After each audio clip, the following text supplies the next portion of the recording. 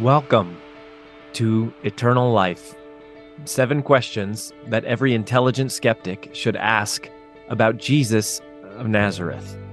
This is a special free podcast series that is created for anyone who genuinely seeks truth, but who sometimes struggles to believe in some of the miraculous and supernatural elements of the Christian faith. This is a safe place where you can belong without having to believe, as we aim to objectively explore the logical, historical, and academic facts and circumstances that surround the life of Jesus, whom many call Christ. My name is Rory Vaden, and I'm not a pastor or leader of any religious organization. I'm actually a researcher, a New York Times bestselling author, and a Hall of Fame business speaker who has spent a lifetime wrestling with these very questions in my own personal life. I've simply decided to share my findings here so that if I should die before my kids become old enough to understand this, that my 2 young sons would have documentation for the rational reasons why Daddy has come to believe in miracles, a resurrection, heaven, and the story of Jesus as Messiah. I'm glad you're here. Let's explore the evidence.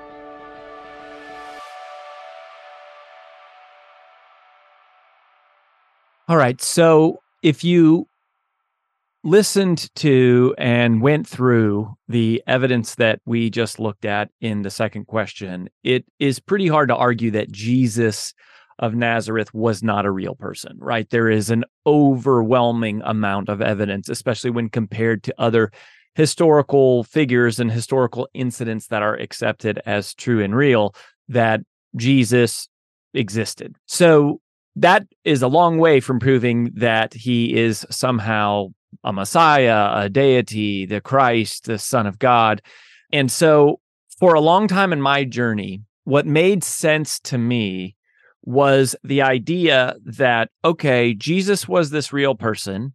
Sure, he affected a lot of people. You know, he was a teacher. He was influential.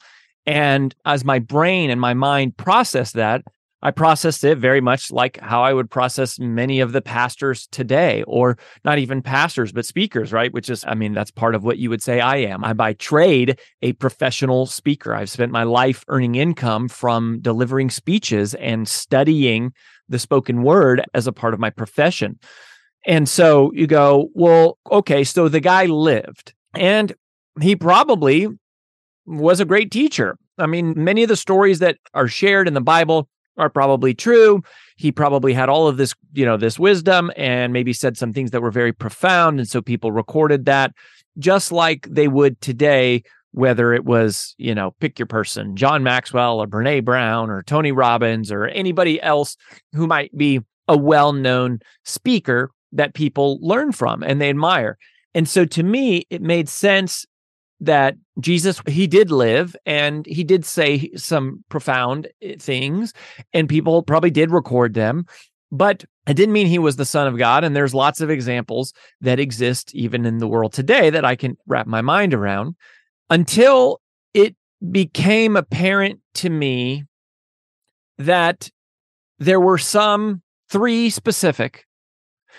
three very distinct differences about Jesus of Nazareth from other good teachers or speakers, or today we might call them thought leaders or influencers or even pastors. And in a worldly sense, okay, so let's table the spiritual components for a minute, and we just look at, in a pragmatic sense of facts and things that are documented and things that we have worldly evidence for, there's 3 factual reasons or worldly reasons why someone might believe that Jesus is the Son of God, that makes Jesus different from other great teachers or other great prophets or other dreamers or instructors or professors or pastors or whatever term you want to use. And that's what I want to talk through now, because this was another significant moment and point in my journey. And I'll tell you what the 3 things are that make Jesus distinctly different from just other good teachers. So the first is what he said, and we're going to look at that right now. The second is how he lived, meaning like what he did. And there were certain things that he did that make him very markedly different from other, teachers and prophets and speakers.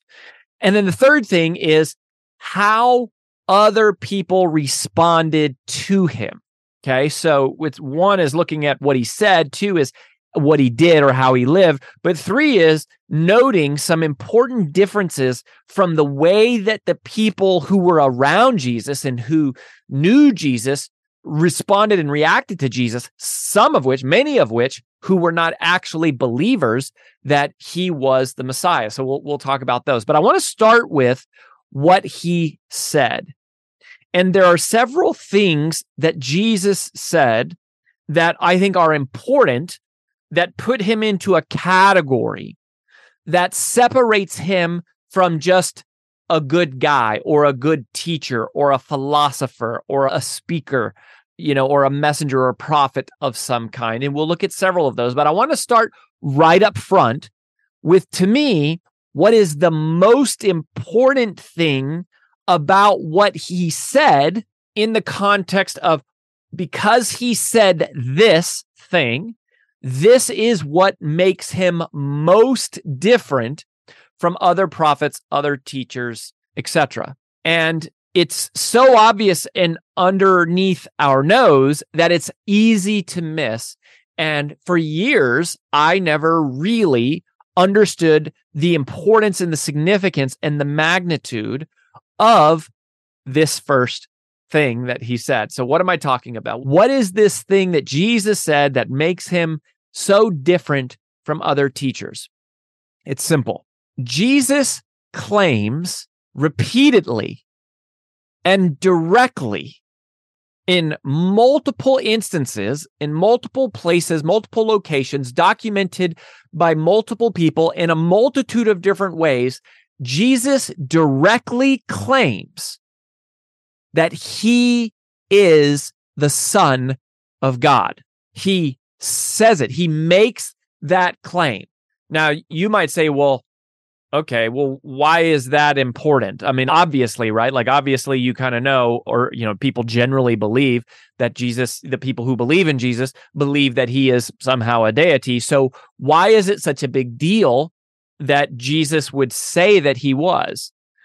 Well, there's a couple reasons. The first reason why that matters so much is because you may not know this, but no leaders of any other major world religions of today ever pretended to be God, or they didn't claim to be God.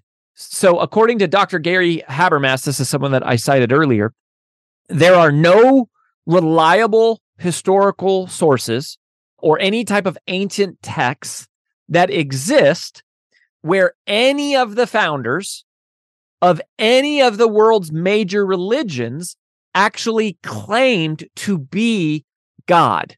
And that's very different from Jesus. Jesus is saying, I am God. And I'll run you through several of those citations so that you can go read them for yourself.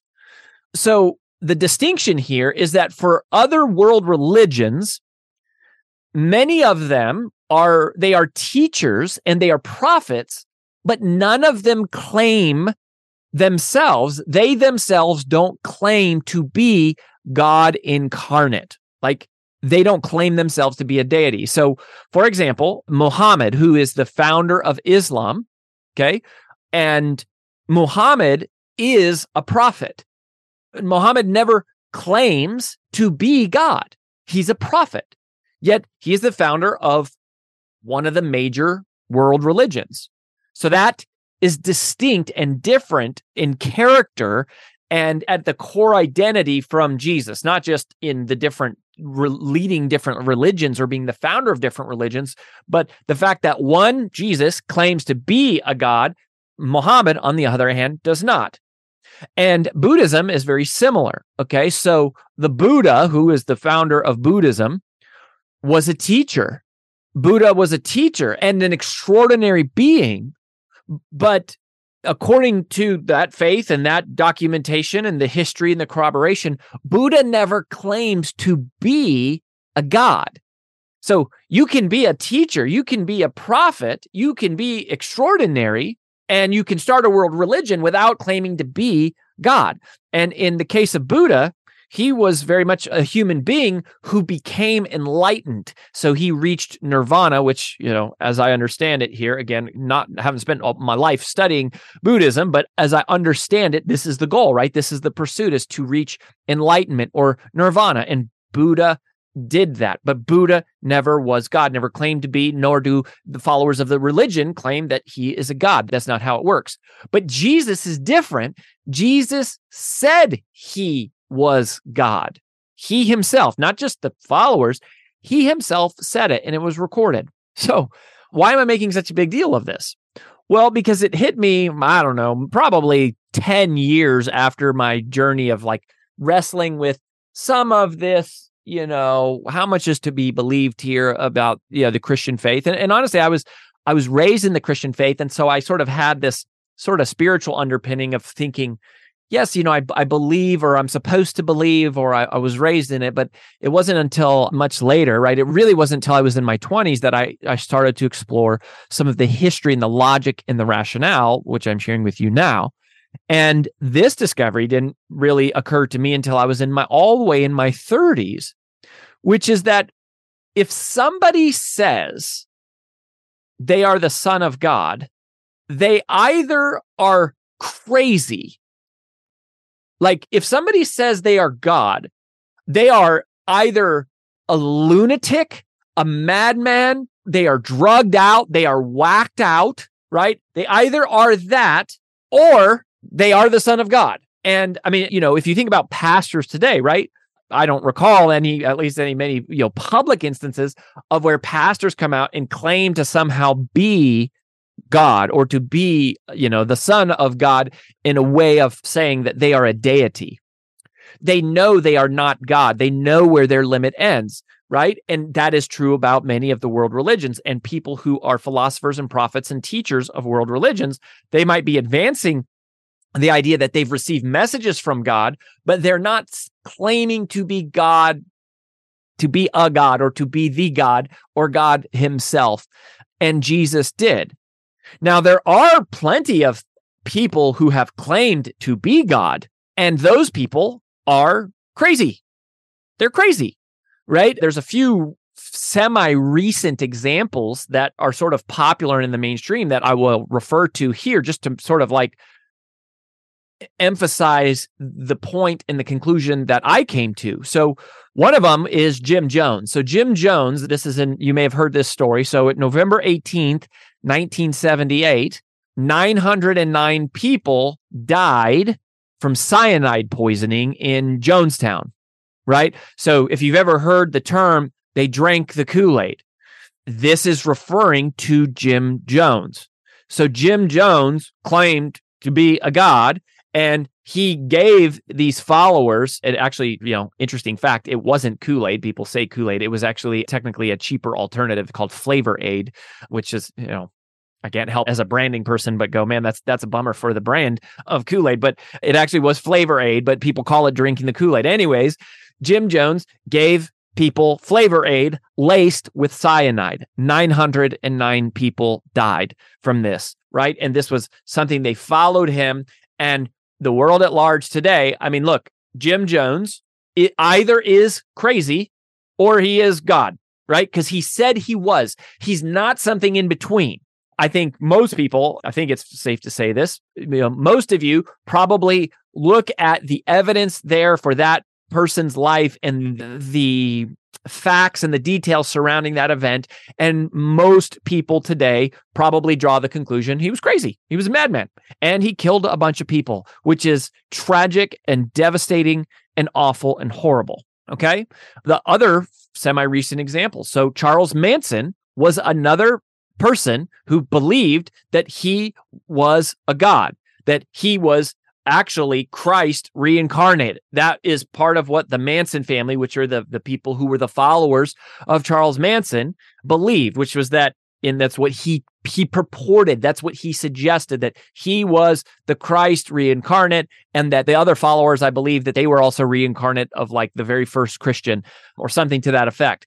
So again, Charles Manson believed this, many people died, and you either go, yeah, the guy is either God, like he either is who he said he was, or he's completely crazy, he's a raving lunatic.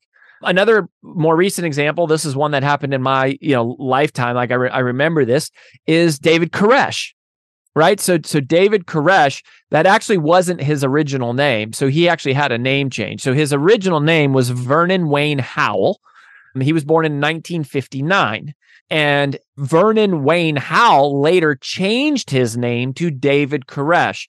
And David symbolized this, that he was a part of the biblical line of King David. And then this last name that he took on, and this was an actual legal name change that was granted by the courts, Koresh is apparently the biblical name of Cyrus the Great, who was this Persian king who was named a Messiah for freeing the Jews during Babylon captivity. So when David Koresh changed his name, it was a part of him professing himself to be a Messiah, the Messiah, a descendant of King David, just as Jesus is, and a messianic figure. And by the way, that term messianic, that's a churchy term that means the Messiah. And David Koresh believed that he was carrying out this sort of divinely commissioned task. So David Koresh died. I think it was 75 or 76 people died in this whole instance in Waco, Texas. It was, this highly televised event, very, very tragic, terrible. And you kind of have to reconcile with this issue that if somebody says that they are God, if they say they are the Messiah, you kind of have to it forces you to come to a conclusion that either they are who they say they are, or they're complete raving lunatic. So this hit me really, really hard. But by the way, Jesus of Nazareth is cited as predicting that this would happen. So if you look in Matthew 24, verse 5, Jesus actually says, "For many will come in my name saying, quote, I am the Christ, and they will lead many astray." So Jesus actually warns people of this dynamic, which has proven out to be true, along with other predictions that Jesus made, which we'll talk about here in a few minutes. But this hit me really hard because as a logical person, where Jesus sort of safely lived for me was, okay, he lived, he walked the earth, I'll grant that. Okay, he was a good teacher, he had some good lessons, I'll grant that. And then it ends there. And I go, okay, I have sort of Jesus safely in a box that works for me to go, okay, I believe this was a real person, right? Like I'm not blind to history and to archaeology and to, the overwhelming amount of evidence that this was a real person, but I also don't have to acknowledge that this guy is Christ and that he is the key to eternal life and that he's Messiah. And so for a long time, and for many people I've talked to, along the way, I think that is a place where many people have Jesus sort of safely parked in their mind. He was a good man. He was a prophet. He was a teacher, something like that. But this actually, as I understand it now, is not really an acceptable explanation because Jesus says that he's God. So when he comes out and says that I am God, when he makes that very, very clear, you now are forced to reconcile with that claim. People who say they are God are either crazy or they are God. And most of the ones who say that, I think many of us, I'm speaking generally here, I think this is safe to say, most of us would say those people are crazy, right? They're lunatics. They are madmen, which means Jesus is a crazy lunatic madman unless he's not. And so that becomes a really important insight to go, Jesus can't live safely in the middle. He has to be on the extreme because you can't be someone who says you're God and not be and still be a good teacher. If you say that you are God and you are not God, you are a liar. And you are a liar in one of the most deepest, most significant, most profoundly perverted ways that I, for one, cannot accept that this person could be a good person. They have to be rejected. So that forcefully creates this conundrum that if he said he was God, then he either is or he's crazy. And honestly, when I meet people now, and we have some of these discussions around Jesus and who he is and, all these things that we're talking about here, I actually can accept, when somebody says, I think Jesus was a raving lunatic madman, I go, okay, I buy that one. I buy that. I go, if you come to that conclusion for yourself, by all means. To me, that is somewhat of an a logical, I don't think it's, it's not what I believe. So I don't agree with it, but I kind of acquiesce to go, and I, from a logical standpoint, can accept that as a rational place to land, because what is not rational is to go, oh yeah, this guy's really good, even though he lied about being God and told everyone he was God and pretended to do things that God would do. No, that means he was, in my eyes, I go, that means he was a deceiver. That means he was a manipulator. That means that he was basically a magician who somehow pulled all this off, that convinced people to believe that he was the path to heaven, and in reality, he's not. So I go, Jesus, he can't live in the middle. Not for me. I don't see how you can logically arrive to that conclusion that, oh, he's just a good teacher. He's polarizing. He, by virtue of what he said and definition of who he is, the very nature of what he did and how he acted, which we're about to break down and analyze, he polarized himself. So he either is who he said he is, or he's crazy. And to me, those are really the only logical, conclusions to reach. Now, I do want to clarify one thing on this, because I'm saying here, very directly that Jesus claimed that he is God. And other people have, written about this, and there's been discussion around this issue, because as much as I'm saying that, Jesus makes it clear, he very clearly claims that he is God. He doesn't actually verbatim say the words, I am God. Okay, so I'll talk you through what he does say and why there's no confusion here. But I do want to actually acknowledge what, some people have sort of, tried to disassemble this agreement that either he's crazy or he is God by the fact that he never actually said the words he is God. And I actually want to acquiesce to that point, at least biblically speaking, which again, the Bible here is my source of truth for this discussion in terms of what is the definition of Christianity, and what Christianity is what is written in the Bible, not what other people say. And so when you hold that argument up against the Bible, you go, wait a minute, where does Jesus say I am God? Show me in the scriptures, right?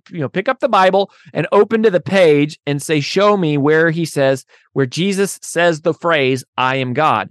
And I want to acquiesce on this to say, he doesn't say it like that, but he does make it very clear. So let's just walk through this a little bit so that, again, I'm willing to acquiesce and, concede certain points, kind of like, the textual discrepancies and things. I don't want to just sort of blindly say, oh, well, just if you challenge the Bible, there's no truth to that, and you just, you're just not a believer. I go, no, let's look at it, and let's look at the evidence, right? That's the whole point of this, is what is the evidence say here?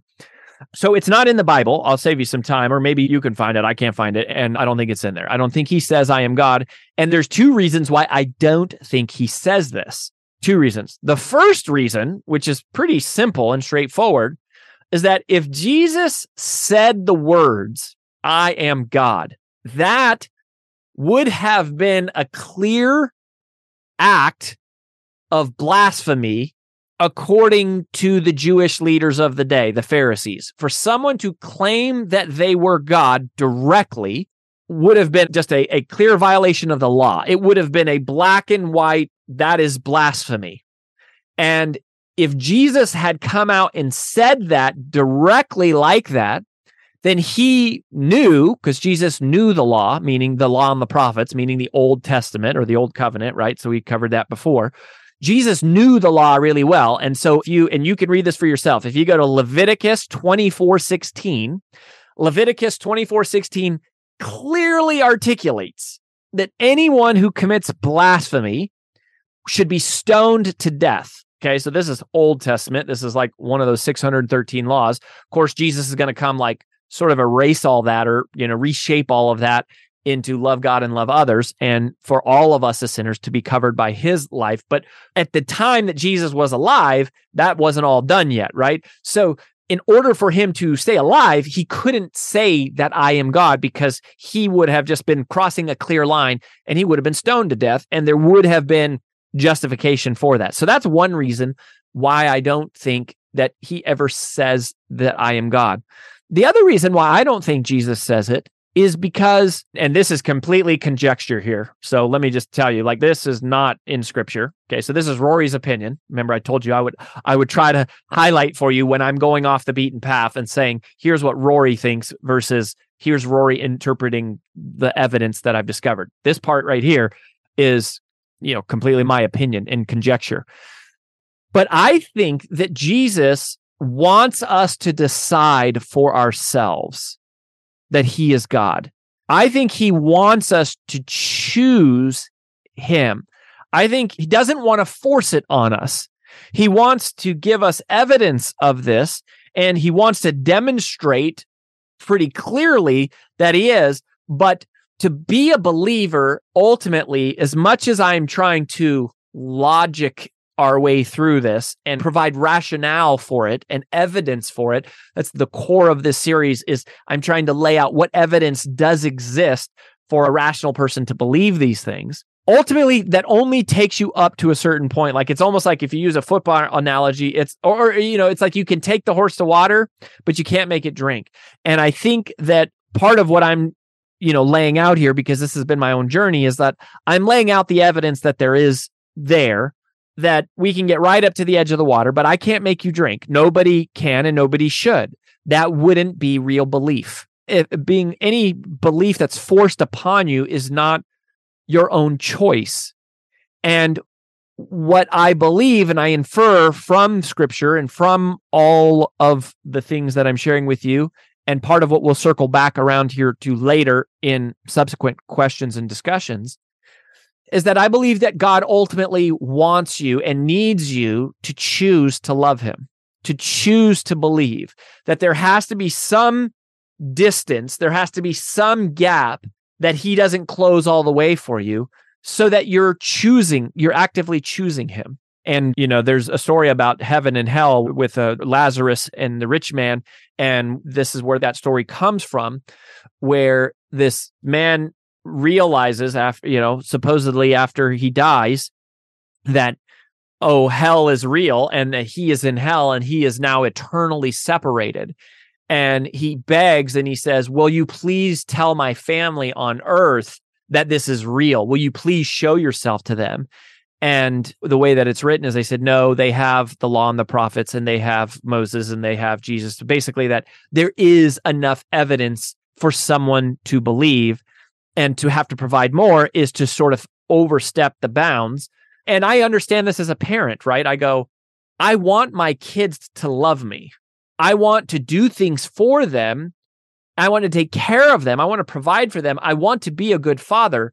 But ultimately, I don't want them to love me because I make them love me. I don't want my kids to love me because I've given them no other choice but to love me. And so I now understand this, really being a parent, to go, yeah, I want my kids to love me. I want to do everything I can to show them that I love them.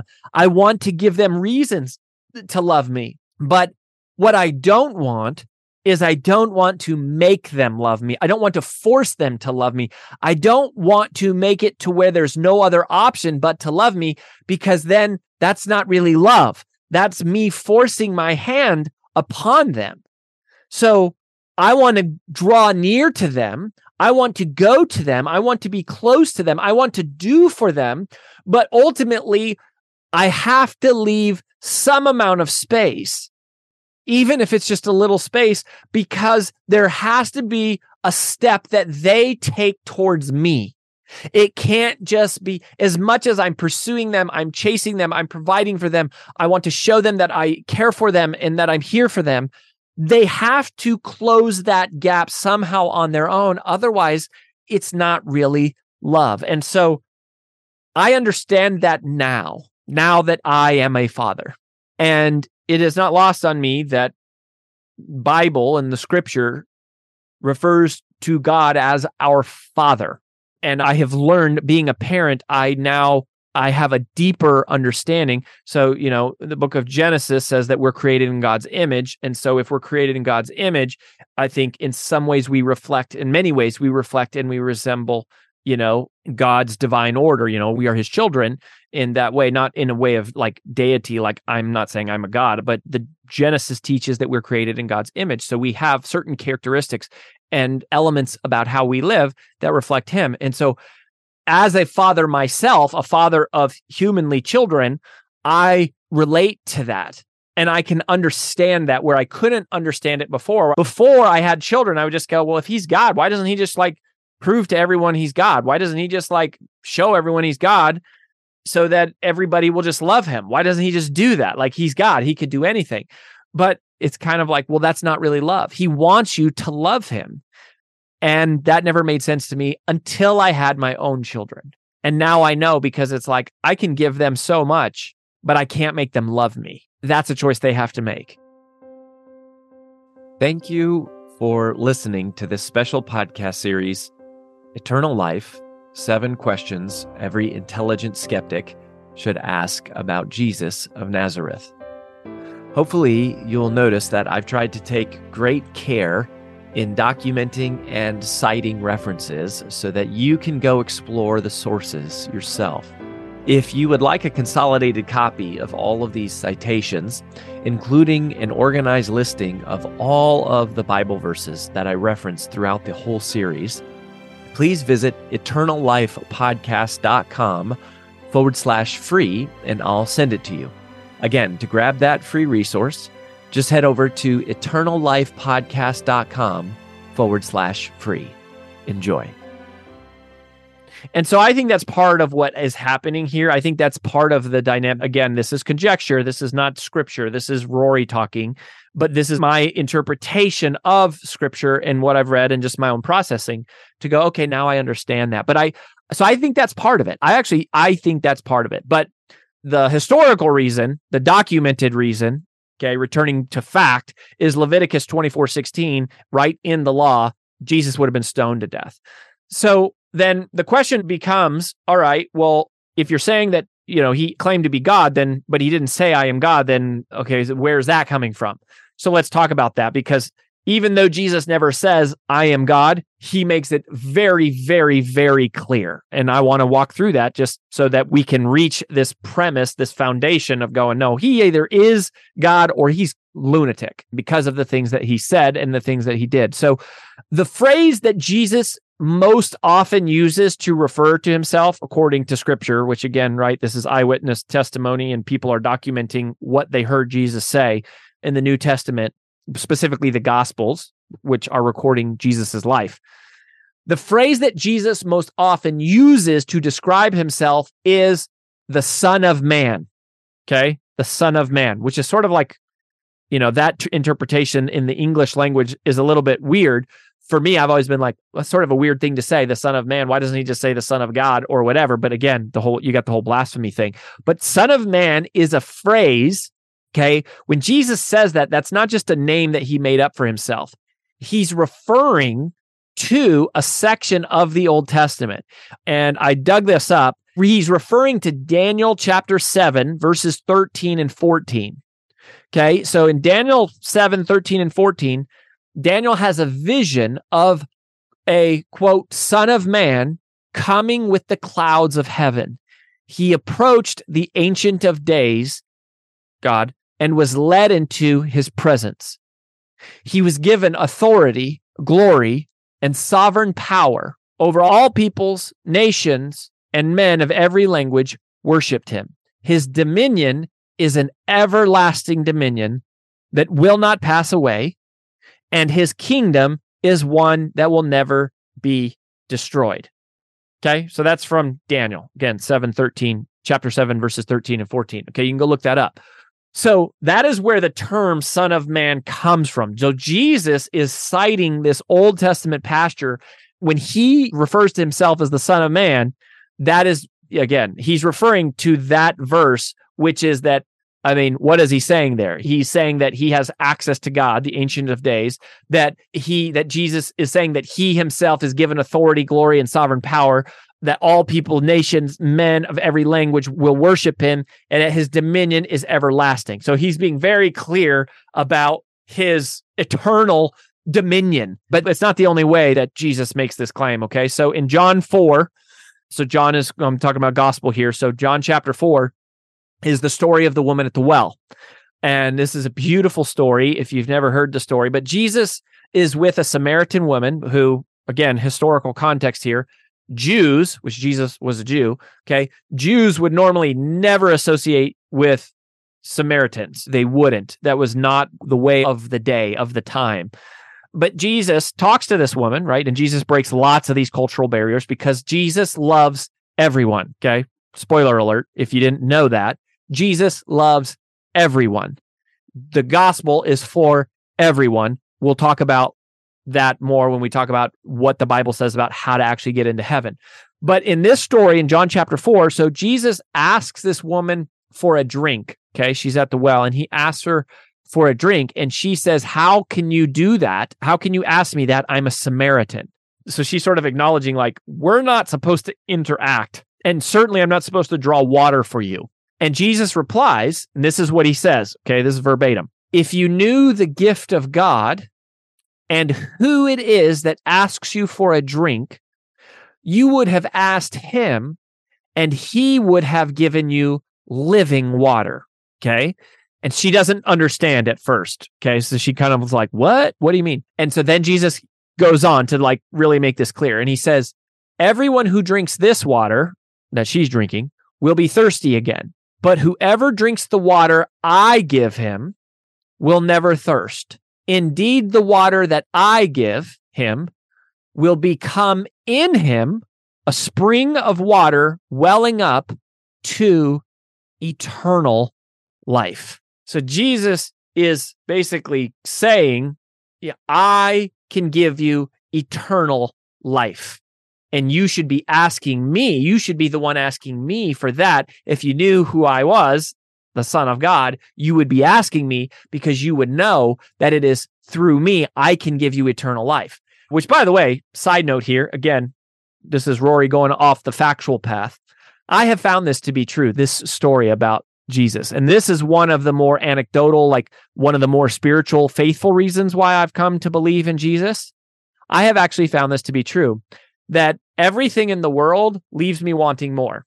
I have pursued things of this world, power, fame, money, influence, sex, the possessions, houses, cars. I have tasted and sampled, I think, most of what the world has to offer in terms of the finer things, and I have chased things. I had accomplishments, achievements, recognition, right? I mean, I have achieved, I think, a lot, as humbly as I can say this, in worldly ways, right? Like, I have a master's degree. I was in the world champion of public speaking, first runner up. I'm the youngest person to be inducted into the Speaking Hall of Fame, the youngest American to ever be inducted into that. You know, I've got viral TED Talks. I've had millions of views. I've sold hundreds of thousands of books. I'm a New York Times bestselling author. Like, I've got achievements and accolades, right? I've got this. I've also had a Bentley, and I've lived in really nice houses, and I've traveled to many of the nicest resorts in the world. I don't mean to brag here. That's not the point I'm making. What I'm saying is I have done those things. I have experienced those things, and all of those things ultimately leave me empty. And so this story that Jesus is talking about is that if you drink the water that I have, you will never be thirsty again. And I have found that to be true, that as I read scripture and I learn more about the character of God and who Jesus is, it fills me completely. And not only does it fill me completely, it quenches within me this worldly desire to achieve more and have more and conquer and be known by more people and have more money. Now, I still want to be successful, but it's driven out of a different place. It's from a desire to serve, not from a desire to be served or to be well known or to have authority. This is the only thing I found. The word of God, Jesus, the story of God and Jesus is the only thing that I have found that satisfies. And, I've gotten more and more of it. So anyways, that's just a side note for you off the factual path. That's just a little bit of me telling you about my life. So anyways, coming back to scripture. So Jesus then tells this woman about her having 5 husbands. So he goes on to tell her that he knows that she has had 5 husbands. So she doesn't tell him that, but he tells her that. So this is an example of he is telling her something that nobody else would know, but he knows. How does he know, right? He knows because he's God. He then tells her that a time is coming where any non-Jew can worship the one true God. Because remember, God back in those days was for Jewish people. In the law and the prophets, the Old Testament was God's, sort of instruction manual or guide for how the high priest could have access, and relationship to God. And then the Jewish people could sort of have indirect access to God through these priests and through this whole sacrificial system. But Jesus is saying a time is coming where non-Jews can worship the one true God. Okay. And then in John chapter 4, verses 25 and 26, the woman said, I know that Messiah called Christ is coming. When he comes, he will explain everything to us. Okay. So the woman says, I know that Messiah called Christ is coming. She says that to Jesus. And then this is what Jesus says in response. Listen to this. Then Jesus declared, I who speak to you am he. Okay. I who speak to you am he. So again, he doesn't say, I am God, but when she says, I know that Christ is coming, he says, I am he. He says that to this woman. So he's making it very clear in that story. And then there's several other places. I'm going to rip through a bunch of these. So in the Gospel of Luke, okay, so remember Luke is the doctor. And so Luke chapter 9, verses 20, verses 22, Jesus is talking to his friend Peter. Okay, so remember Peter is one of his inner 3. And Jesus asks Peter this question. He says, what about you? Who do you say I am? And Peter says, Peter answers, he says, the Christ. You are the Christ. Or some versions, different translations of the Bible will say that Peter responded, you are God's Messiah. And Jesus strictly, so what happens is he says, who do you say I am? Peter says, you are the Christ, or you are God's Messiah. And Jesus' response is, do not tell anyone. The Son, basically he's saying you're right, but please don't tell anyone, because the Son of Man must suffer many things and be rejected and killed, and on the 3rd day be raised to life, quote unquote. So he's acknowledging that Peter is right without saying it the verbatim words. In Matthew chapter 16, verses 13 through 20, it's the recording of the same encounter, but it also references that Jesus says he will build his church on Peter, and Peter's name means rock. And so Jesus sort of gives Peter the keys of the kingdom, and then he repeats that warning to the disciples to not tell anyone that he is Christ. So it's not so much that he says, I am the Christ, but they say you are the Christ, and he says, basically, it is as you say, do not tell anyone else about this. That same story is recorded in Mark chapter 8, verse 29. This one is without the inclusion of the acknowledgement of that when Jesus makes the reference that he's building his church on Peter. And this is an interesting little nuance here, just for some of you that are really into the details. I discovered this later, that remember what we said about the Gospel of Mark? We said that Mark was written by a close friend of Peter's. So when I hear the Gospel of Mark, I often remind myself if this is sort of like the Gospel of Peter, because Peter was the one who lived it, but Mark is the one who's documenting it, right? So Mark is the one writing, but he's writing like the things that Peter saw. Well, it's interesting that in the book of Mark, he leaves out the reference or the term where Jesus says, I will build my church on Peter. And this is really fascinating because this would have been a place for Peter to lift himself up, because this is sort of Peter's gospel. Like if Peter's telling this to Mark, he's saying this is what happened, that Jesus said, I will build my church on you, Peter. You are a rock that I will build my church on. But Peter leaves that explanation or that line out of his recount of it to Mark. And this is fascinating because it means that it signals a changed heart that happens in Peter.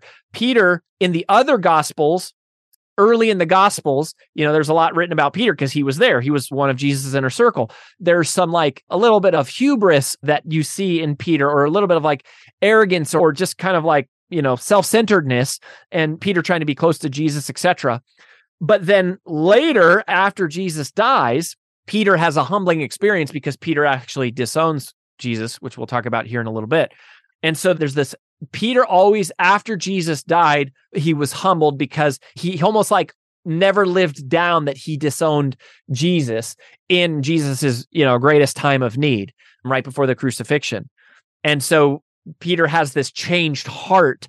And this little moment right here is a sign of that when Peter is retelling this story, he leaves out that line, but in the other Gospels, they record it, likely because Jesus actually did say that he was going to build his church on the rock, on Peter. Anyway, so that's just really interesting little nuance.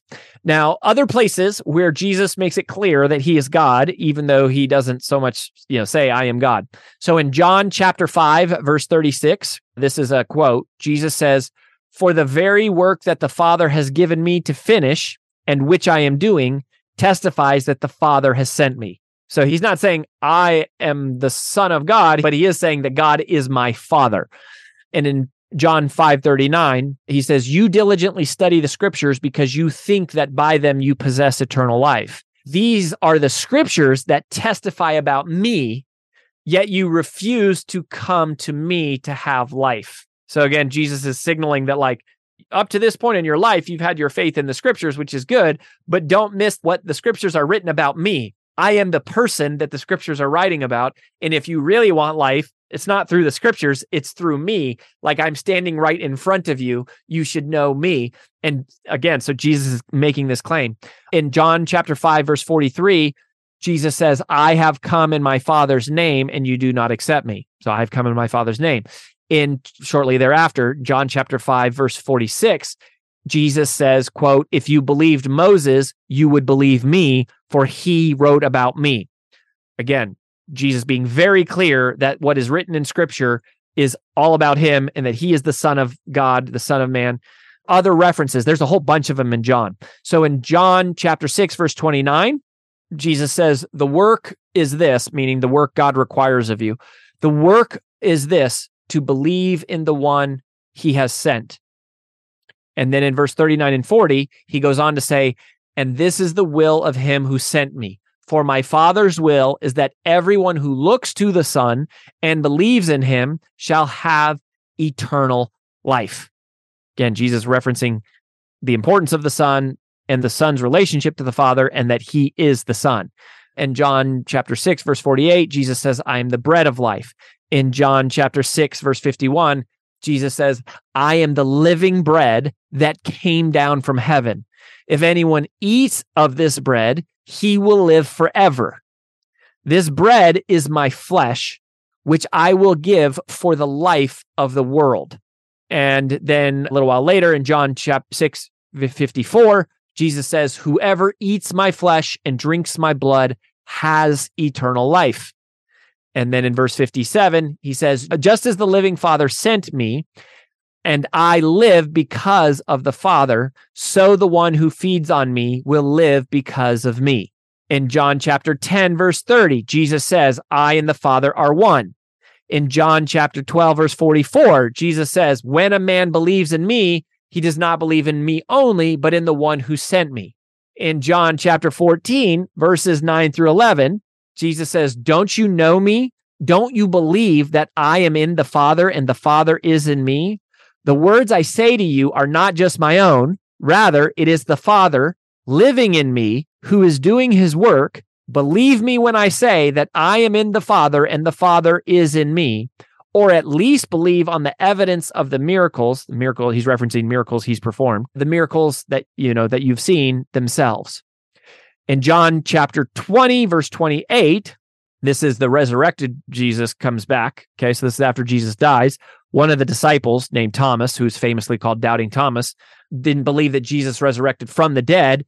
And he says, I won't believe it unless I see Jesus with my own eyes and I put my hands into his own wounds. We'll look at that later. But anyways, in John chapter 20, verse 28, Doubting Thomas finally comes around when the resurrected Jesus appears to him. And he says, "My Lord and my God." He says that directly to the resurrected Jesus, and Jesus doesn't correct him. Same in Matthew chapter 14, verse 33. All the disciples are in the boat and they're worshiping Jesus. This is right after Jesus walks on water. So this is a very famous miracle. And they say to him, "Truly, you are the Son of God."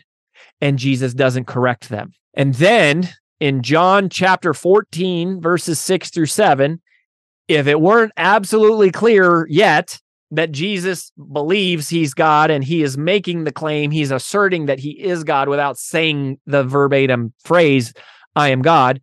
In John chapter 14, verses 6 through 7, this is one of the most famous verses of the Bible. Jesus says, "I am the way and the truth and the life. No one comes to the Father except through me. If you really knew me, you would know my Father as well." So, while I would acquiesce to the point, that is true, the verbatim, Jesus never says, I cannot show you in Scripture where Jesus says the words, "I am God." There are repeatedly, and these are not all of them, these are just some of the most famous ones that I have grabbed, that I kind of knew where to look to go get them, right? Jesus makes it abundantly clear that he is claiming that he is God. He is God's son, that the way to heaven is through him. He has everlasting dominion. He is the bread of life, that, he is the man, which then again, points us back to going, a sane person, a normal sane person doesn't say those things, right? Like, how many people have you met in your life that said, "I am the way, the truth, and the life. The key to heaven is through me"? A normal sane person does not say that. A crazy person might say that. A whacked out person on drugs might say that. But a normal, sane person doesn't say that. So you don't get to say that. You don't get to be able to say those things and still be considered just a really nice guy. No, you are crazy or you're who you say you are. Those are the only choices here. So that's the first thing that Jesus says. And part of why, again, what we're studying here in this lesson are the three worldly reasons why someone might believe that Jesus was not just a good guy. And, the first one is based on what he said. And the first thing he said is that "I am God." So you don't get to say that and then just live in the middle and be a good guy. But there's other things that Jesus said that were recorded by multiple people, okay, in these historical documents that also suggest that he is more than just a good teacher, that he either is God or he's crazy. And another one, which is a pretty big deal, is that Jesus predicts his betrayal. So Jesus has a way of saying things before they happen, which to me is an important note that if someone really was God, they should be a little bit psychic, right? Like they should be able to predict the future. And if they are able to predict the future, that is something that I would point to and go, yeah, if you tell me now, right, and you're welcome to come up on the street and tell me this and say, "Rory, I'm God. I am the Messiah. I am the way to heaven." And I would be like, okay, prove it. One of the things that would prove that to me is if you were able to tell me things about my life that nobody else knew, like this woman at the well, and he knew that she had 5 wives and they had never met, right? How would you know that? The other thing would be, some of the more other things we'll talk about later, like the resurrection and all that stuff. But before you get into having to believe in a resurrection, which still at this point sounds crazy and ludicrous to me, at this point in my journey, and maybe to you if you're just going through this for the first time, but he predicts stuff. He predicts several things. Jesus says things and then they happen, and he does that repeatedly. One of the things that he predicts repeatedly is his betrayal. So there's 2 different people that Jesus predicts are going to betray him, and he makes this prediction and multiple people recount these episodes. So the first person that Jesus predicts is going to betray him is a man named Judas. Judas was one of the disciples. He was one of the homies, right? He wasn't on the inner circle. He wasn't one of the inner 3, but he was one of the people who did life with Jesus. He was there, a disciple. And this is recounted, okay? So I'm going to give you the verses, and then I'll tell you what is said, okay? So go look at Matthew 26, chapter 26, verses 24 and 25, or go look at Mark. And again, remember when I hear the Gospel of Mark, I think the Gospel of Peter, but go look at Mark chapter 9, verse 31. Go look at Mark chapter 14, verses 18 through 21. Go look at the Gospel of Luke. And remember, when I hear the Gospel of Luke, I think the Gospel of Paul, right? That's just reference to earlier. But Luke is the doctor, this very, scrupulous historian. So if you go look at Luke chapter 22, verses 21 and 23, go look at John, the Gospel of John, chapter 6, verse 70, or go look at John, the Gospel of John, chapter 13, verses 21 through 30. You can look at any of those recounts, right? All of those moments are moments that were documented in history of this event where Jesus predicts that Judas is going to betray him before Judas actually betrays him. And so one of the most famous parts is at the Last Supper, and Jesus says, so all of these people are sitting with him, the disciples are there, and Jesus knows he's about to die. And he says, the hand of him who is going to betray me is with mine on this table, or on the table. So Jesus is announcing to a room full of people, to the disciples, to his closest friends, that one of you is going to betray me. And Judas, I presume out of his own insecurity, apparently speaks up out loud and he says, surely it's not me. And Jesus says, it is you. Now, that's not the only time that Jesus predicts Judas's betrayal of him, but that is one of the big moments, right? So Jesus predicts that not only will he be betrayed, he'll be betrayed by someone close to him, and that he will be betrayed by Judas, the specific person. And this betrayal we're talking about is that Judas turns him in and leads him to be crucified, or leads him to be captured, which ultimately leads him to be crucified.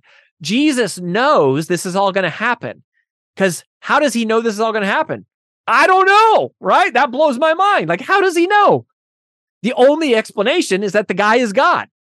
I've never met anyone else that can predict the future, right? Like, with this level of accuracy, and you can go see psychics, but I don't believe in psychics. I don't believe in them because they don't predict things accurately always 100% of the time. Jesus does, right? Jesus is calling his shot here. But he not only predicts that Judas is going to betray him, he also predicts that someone else is going to betray him. This one is shocking. He predicts that Peter is going to betray him, which kind of blows everybody's mind because Peter, remember, arguably is Jesus's closest friend while he's alive, that Jesus and Peter knows him perhaps the best. And Jesus says, okay, I'll give you the verses. Go look in Matthew 26:34, Mark 14:30, Luke 22:34, and John 13:38. He says, I tell you, Jesus talking, I tell you, Peter, before the rooster crows today, you will deny 3 times that you know me. So in that case, Jesus is saying that Peter he's not going to turn him in. He's not going to harm Jesus physically, but he says that you're going to deny knowing me. And then that happens. So Jesus predicts that before it takes place. What else does Jesus predict? Well, in this vein here of going, why would somebody maybe believe that Jesus actually is a God, a deity, that he somehow is, has supernatural powers? What are the worldly things? We'll talk about the supernatural things later, but we're just talking about the worldly things right here.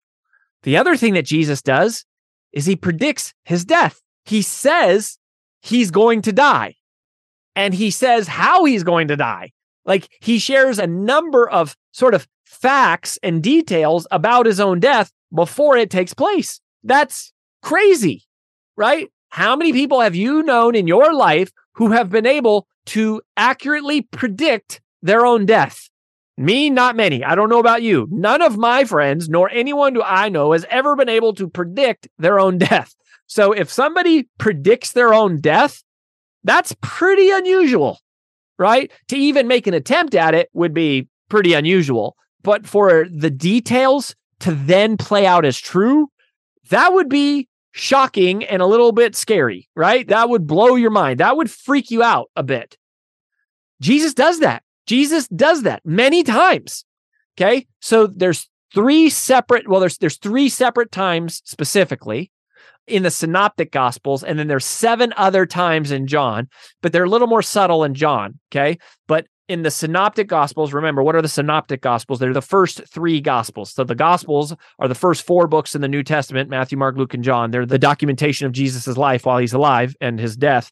But the synoptic gospels are just the first 3, Matthew, Mark, and Luke, okay? Because they recount several of the same episodes. So you can sort of triangulate facts because they're recounting several of the same, scenes or things that happened in Jesus' life. Okay, so 3 different times Jesus predicts his own death and all 3 of these different times are each recorded in all 3 synoptic gospels. So 9 times altogether, it's documented in just the first 3 gospels that Jesus predicts his death. Okay, so the first time that Jesus predicts his death is, I'll give you the verses. This is Luke chapter 9, verses 21 through 22, Matthew 16, 21, and then Mark chapter 8, verses 31 and 32. Okay, so all 3 of these are 3 different accounts of the same instance, of the same event. Okay, and what's the event? And I'm going to read it from the Luke's version. Okay, so this is Luke chapter 9, verses 21 through 22. So what happens is, this is right after Jesus fed the multitudes, which you've probably heard, how Jesus takes a few fish and some bread and feeds a bunch of people. Now, regardless of whether or not you believe that to be true, okay, because that's supernatural to go, I believe that the guy could take some fish and take some bread and feed a bunch of people. That's supernatural. Okay, we're going to just table that for now. We'll deal with that later. I'm just talking about the worldly things. And the worldly thing happened here that kind of blows your freaking mind is that Jesus is about to predict his own death. Now, obviously, when he does this, he's still alive, so nobody knows this is a prediction of his death. They're just recording what Jesus said. So Jesus allegedly fed the multitudes, fed a bunch of people here. And then this is what he says, and this is verbatim. The Son of Man must suffer many things and be rejected by the elders, chief priests, and teachers of the law. He must be killed, and on the 3rd day, be raised to life. So he not only predicts that he's going to die, he predicts that he's going to suffer tremendously before he dies, and he predicts that he names the people who are going to be rejecting him. He names the people who are going to be responsible for his death, which are the elders, the chief priests, and the teachers of law, which, by the way, the churchy term for this is the Pharisees. Pharisees are like the expert teachers of the law. So, that's amazing, right? He's predicting he's going to die, who's going to kill him, and that he's going to suffer tremendously. And that prediction is recorded by 3 different people through 3 different ways of that same prediction. Now, that's the first time he predicts his death. The second time is shortly after something called the Transfiguration, which I'm not going to go into there because that's sort of a supernatural thing. But after the Transfiguration, the only disciples that were there were his inner circle. So Peter, James, and John, the 3 that he was tight with. Remember, James and John are brothers, and John writes the Gospel of John. And Peter is there. So Peter, James, and John, and for just to call it short, they saw Christ in, quote, his heavenly glory. And I'll just leave it at that for now. But it's this sort of supernatural event.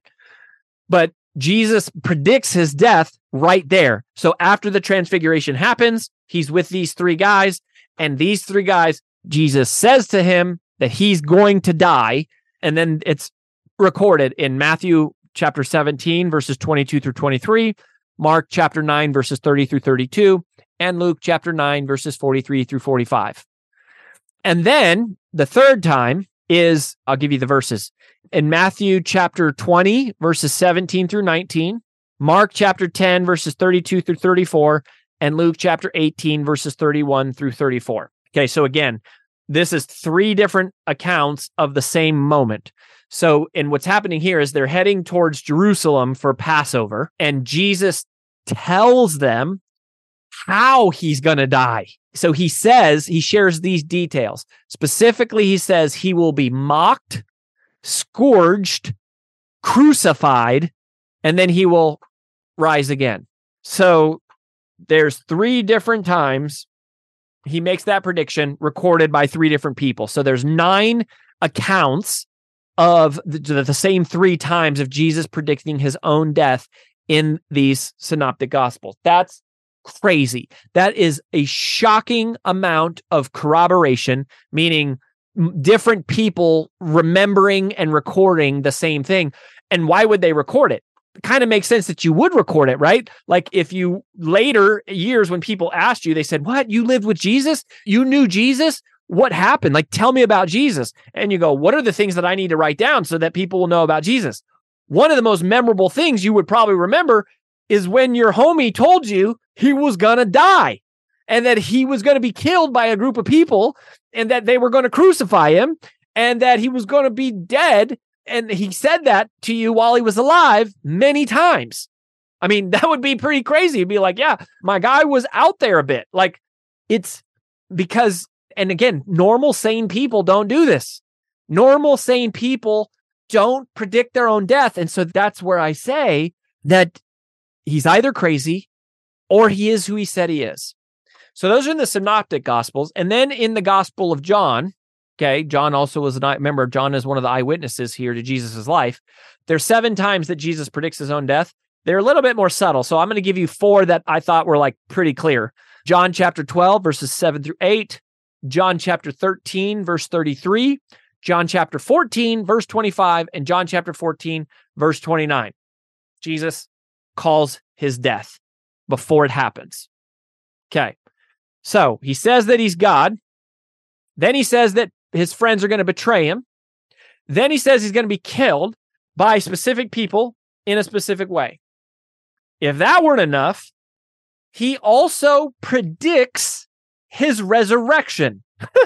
So not only does he say, I'm going to die, these people are going to kill me, I'm going to die in this way, but after I'm dead, you're going to see me again.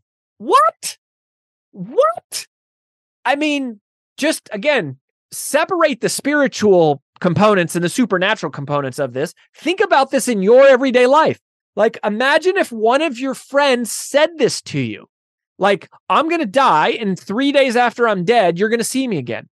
You would literally think your friend is crazy. You would think your friend was on drugs, right? One thing you would not think is that your friend was just a good guy. You'd be like, you're whacked. You're whacked, which again points to my whole argument here. Like this is a huge moment of going, yeah, no, like this is crazy. He's crazy. He's crazy. He's either crazy or there's actually a lot of evidence here that suggests he is very, very different. He is potentially the Son of God. He is like no one else who's ever walked the earth. He's doing things and saying things that no one else has ever done. No one had ever done before him, and no one has ever done any of this since him, right? Other than people who we all kind of agree are crazy and out there, which he also predicted that would happen. I mean, I referenced that earlier. So he predicts his resurrection. When does Jesus predict his resurrection? I'm trying to save you time here, right? So just so you know where to go. So in all 9 of those synoptic gospel references that we just walked through, he predicts not only his death, but he predicts his resurrection. So they go together. Okay. So in Luke chapter 9, verses 21 through 22, he says he must be killed and on the 3rd day be raised to life. All right. And that's also in Matthew 16:21 and Mark 8:31 through 32. The second time, if you remember, was shortly after the transfiguration. His inner circle is there. They saw him in his heavenly glory. Jesus predicts his resurrection there. And then again, when they're heading towards Jerusalem for Passover, so this is Matthew 20:17 through 19, Mark 10:32 through 34, and Luke 18:31 through 34. As they're heading towards Jerusalem, he tells them that he would be mocked, scourged, crucified, and then rise again, in quotes. But that's not it. That's not it. So there are a few other times that I found. Matthew chapter 12, verse 40. In Matthew 12:40, Jesus predicts his own death that, quote, and here's the quotes. This is what he says. The Son of Man will be buried for 3 days and 3 nights in the heart of the earth. The Son of Man will be 3 days and 3 nights in the heart of the earth. And then in Mark chapter 9, verses 9 through 10. So this is after the transfiguration in front of the inner circle of the three. But a little further after that, Jesus gave them orders, the inner circle, these three, he gave them orders not to tell anyone what they had seen. Okay. So they just witnessed this transfiguration, this supernatural event. And Jesus tells them, don't tell anyone about this. And then he says this, quote, until the Son of Man had risen from the dead. So he says, don't tell anyone about what you just saw until after I die and come back to life. After I die and come back to life, you can tell people this because then they might believe you. But, presumably, this is what he's saying. This is my interpretation, right? He's saying, don't tell them this now. No one's going to believe you. They're going to think you're crazy. If you go tell everybody what you just saw, all your friends, they're going to write you off. They're going to think you're crazy. But after I die and come back to life, then you can tell people what you just witnessed, right? And that had to just be mind-blowing for Peter, James, and John. I cannot even imagine what that was like, but that is what he said, okay? So those are things that Jesus said, right? Remember I said there's three reasons, three worldly reasons, even if you don't believe in the supernatural, but there's three worldly reasons why someone might believe that he's the Son of God. The first is that what he said he was the Son of God, okay? So he doesn't get to be a good guy. He's either crazy or he is God. He is the Son of God. Then he predicts he'll be betrayed. He predicts that he'll be murdered. He predicts that he'll raise from the dead. And here's an important point for you. As of right now, you may not believe still that Jesus was raised from the dead. And if you don't, I don't blame you. It's hard to believe, especially initially. We'll talk about some of that later on. But whether or not you believe Jesus was raised from the dead, let's table that for a moment and just isolate the fact that many people think he was raised from the dead. So whether or not that's true, let's not address that right now. But there's many people who believe that he was raised from the dead. And he predicted that he was going to be raised from the dead. So even if it's not true that he did raise from the dead, the fact that he predicted it and a lot of people believe it is still pretty freaking mind-blowing, right? He predicted something crazy. He predicted something wild. He predicted something unimaginable. He predicted something that nobody had ever seen in the world and that nobody has ever seen since in any type of reliable, documented way. Jesus predicted it. I'm so honored that you are here, and I really hope that this Eternal Life podcast series is helpful to you and your loved ones. On that note, can I ask a quick favor? If you feel like it's appropriate, would you mind leaving me a rating and review on whatever platform it is that you use to listen to this show? That really helps get the word out about this so that we can reach more people with this information. And it helps people decide if this is something they should really take the time to get into. Relatedly, I also want to encourage you to share this episode or this entire series with anyone who you think might enjoy it. Obviously, it's totally free, but it's our prayer that God would use this series to reach a lot of people, because we know there's a lot of people out there who struggle with doubt and skepticism, and I know what that's like. And I also know what it's like to experience the deep peace and fulfillment that comes from having completed all of this research. So if you don't mind, just visit the main listing of this series in whatever app you're using to listen to it and leave us a rating and review, and then just hit the share button and send this out to anyone in your life who you think might benefit from it. Thanks so much. And whether or not it happened, a whole lot of people said it did. A whole lot of people, which we'll talk about later, said it did happen. So even that alone is pretty impressive. I mean, impressive is far understating the word, but that's pretty impressive, right? Like if your friend said, listen, Rory, so man, I love you, bro. I want to tell you goodbye because you're not going to see me for a while. I'm about to die. There's some people that really don't like me and they're going to come and they're going to murder me. They're going to torture me. And in fact, one of our friends who we know is going to be the one who turns me in. And then these people are going to capture me and they're going to torture me and it's going to be brutal. And then what's going to happen is I'm going to disappear. And then 3 days after I'm dead and I'm buried in a grave, you're going to see me again.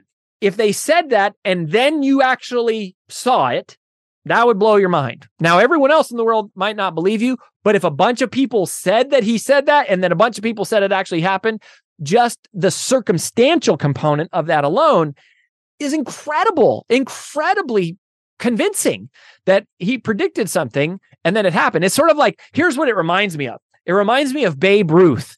Okay, so Babe Ruth called his own shot. He called his own home. And I think this is a great parallel because Babe Ruth never claimed to be God and never claimed that he was a deity of any kind. But if you've ever heard this story, okay, so this is Babe Ruth played for the New York Yankees and he was playing against the Chicago Cubs. And this is in the fifth inning of Game 3. So it's a baseball game. In the fifth inning of Game 3 in the 1932 World Series. And so the date here is October 1st, 1932. This is at Wrigley Field in Chicago.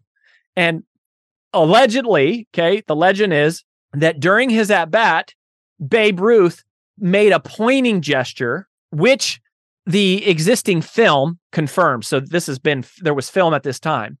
Okay. So Babe Ruth made a pointing gesture that looked like he was promising he was going to hit a home run, and then he hit a home run.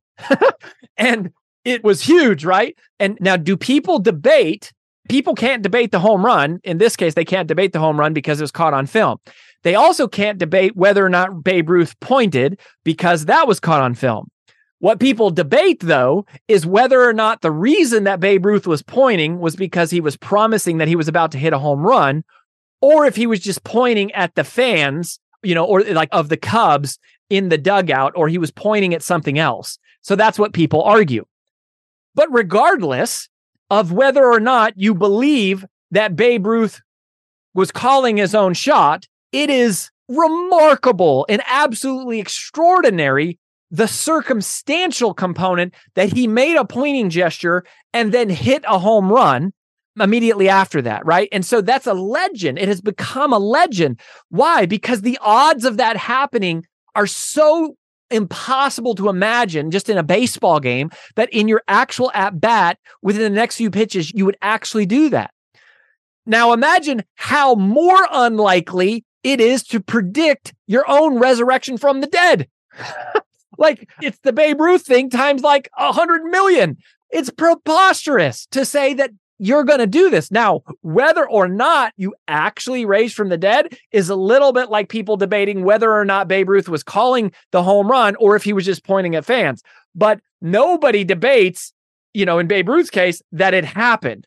In Jesus's case, people debate whether or not it happened, but a lot of people say it did. And so just that fact alone for something so preposterous as rising from the dead is outrageous. It's tremendous. It's like unimaginable, even if he didn't rise from the dead.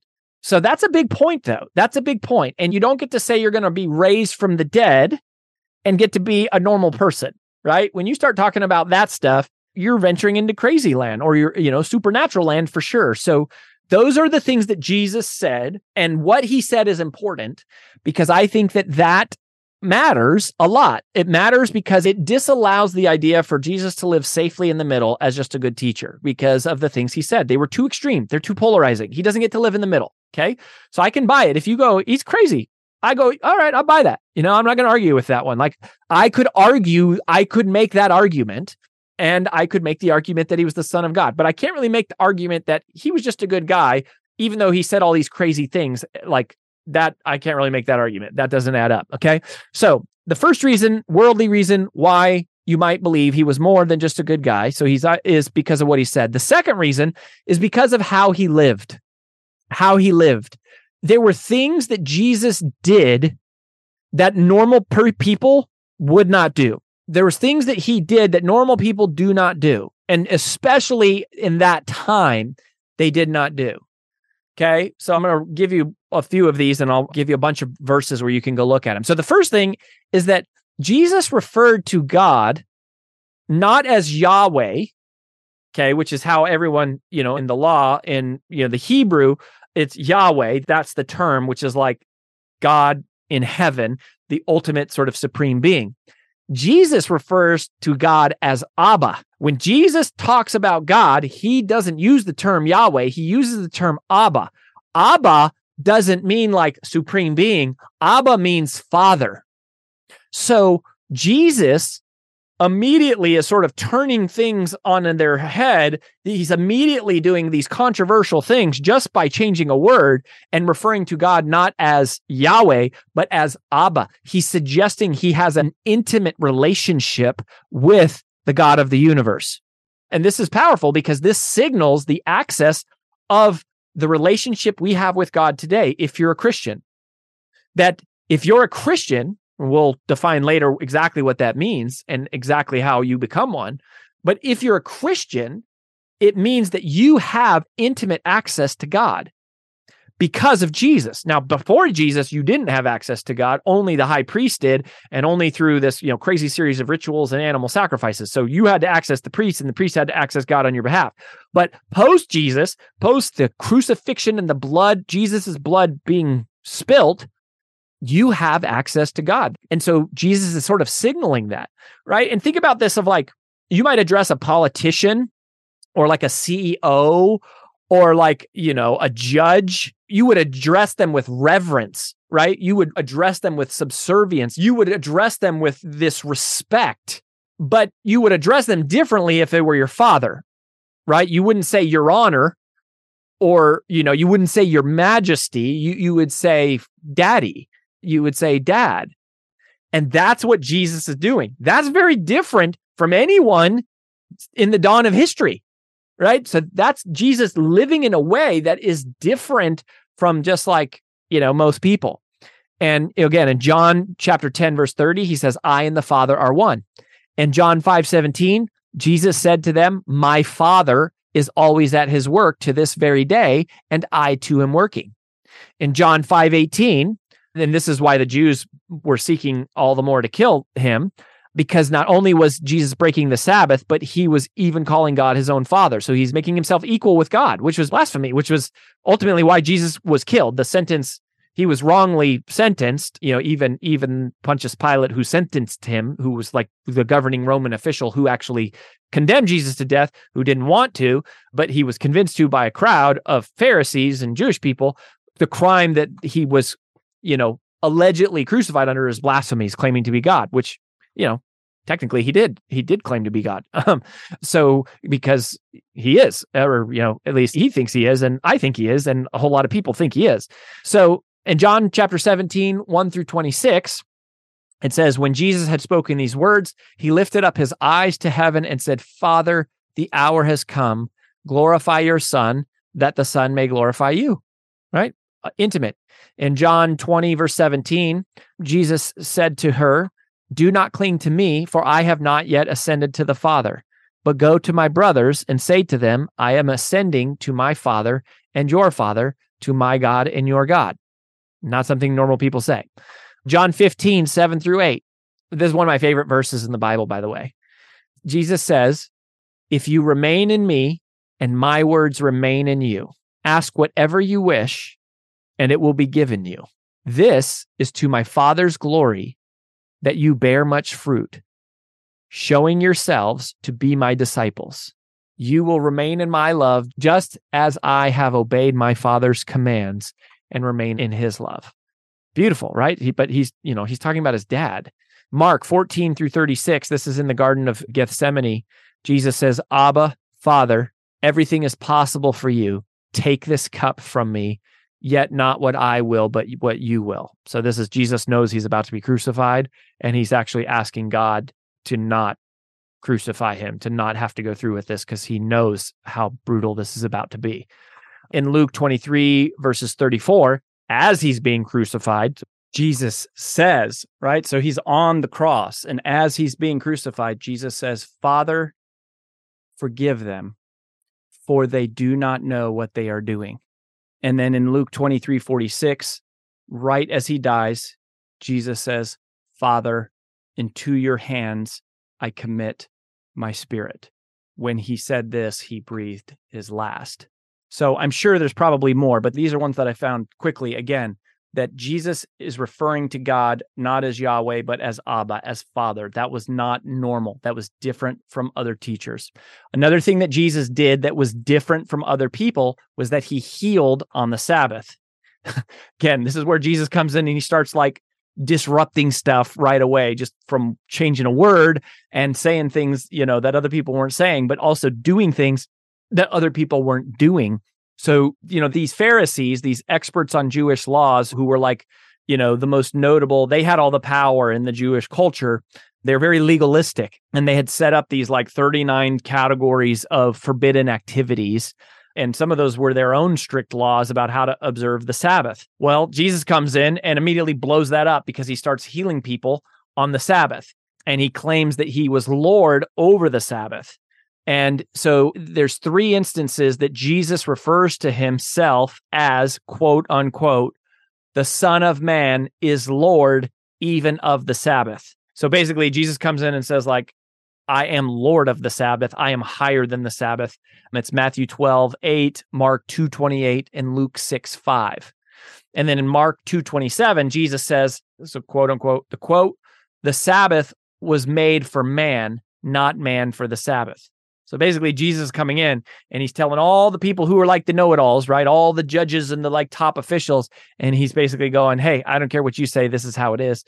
Well, he's speaking with major authority there and, wasn't making friends with the Pharisees, and they were in power and they had all these rules, and Jesus was like disrupting them and saying, no, everyone, he was just changing a lot of stuff. So in Luke chapter 13, verses 10 through 15, this is one of the most famous stories about the Sabbath. It says, on a Sabbath, Jesus was teaching in one of the synagogues, and a woman was there who had been crippled by a spirit for 18 years. She was bent over and could not straighten up at all. When Jesus saw her, he called her forward and said to her, "Woman, you are set free from your infirmity." And indignant because Jesus had healed on the Sabbath, the synagogue ruler said to the people, "There are 6 days for work, so come and be healed on one of those days, not on the Sabbath." To which Jesus responds and calls them hypocrites. So he's flying right in their face.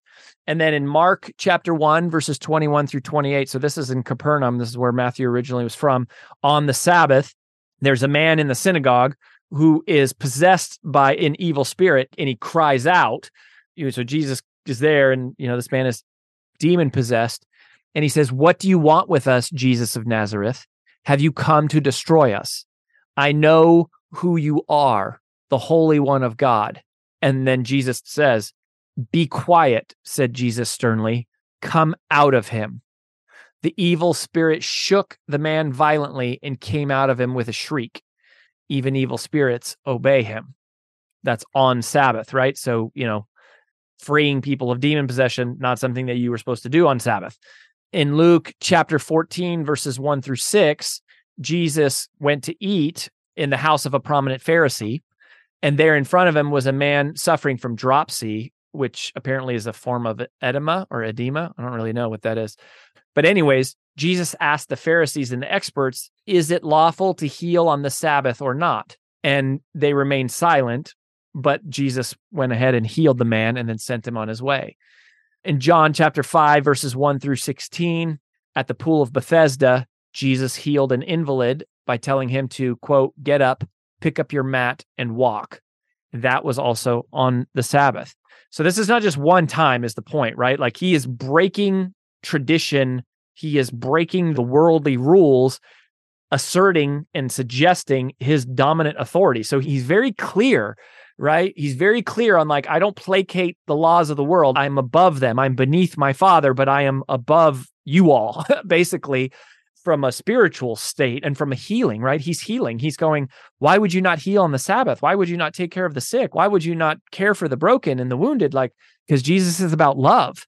That's what Jesus is about. Jesus is about loving everyone, loving others. That is the message of Jesus. Whatever else you have heard, if you've heard anything other than that, I promise you, it's not from the Bible, right? Jesus's message is clear. Love God, love others. Boils the whole thing down.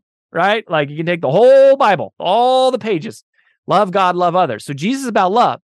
And love supersedes everything for him. So yes, there are sin. Yes, there is things that are right and wrong. Yes, there are consequences to your actions. Yes, there are things you should do and not do. Yes, there are things that will bring happiness in your life, and there's things that will bring destruction. But love is above all. The story of Jesus is love. The message of Jesus is love, forgiveness over all of your sin, all sin forgiven through him, right? We'll talk about that more later. But anyways, in John chapter 5, verse 19, this is right after the pool of Bethesda. This is a quote: "The Son can do nothing by himself. He can only do what he sees his Father doing, because whatever the Father does, the Son also does. For the Father loves the Son and shows him all he does." So there you go. Jesus is healing people on the Sabbath. That's something he's doing that is suggesting he's different from the other people. The other thing that he did was he forgave sin. So part of Jesus's deity is revealed also by him forgiving sin.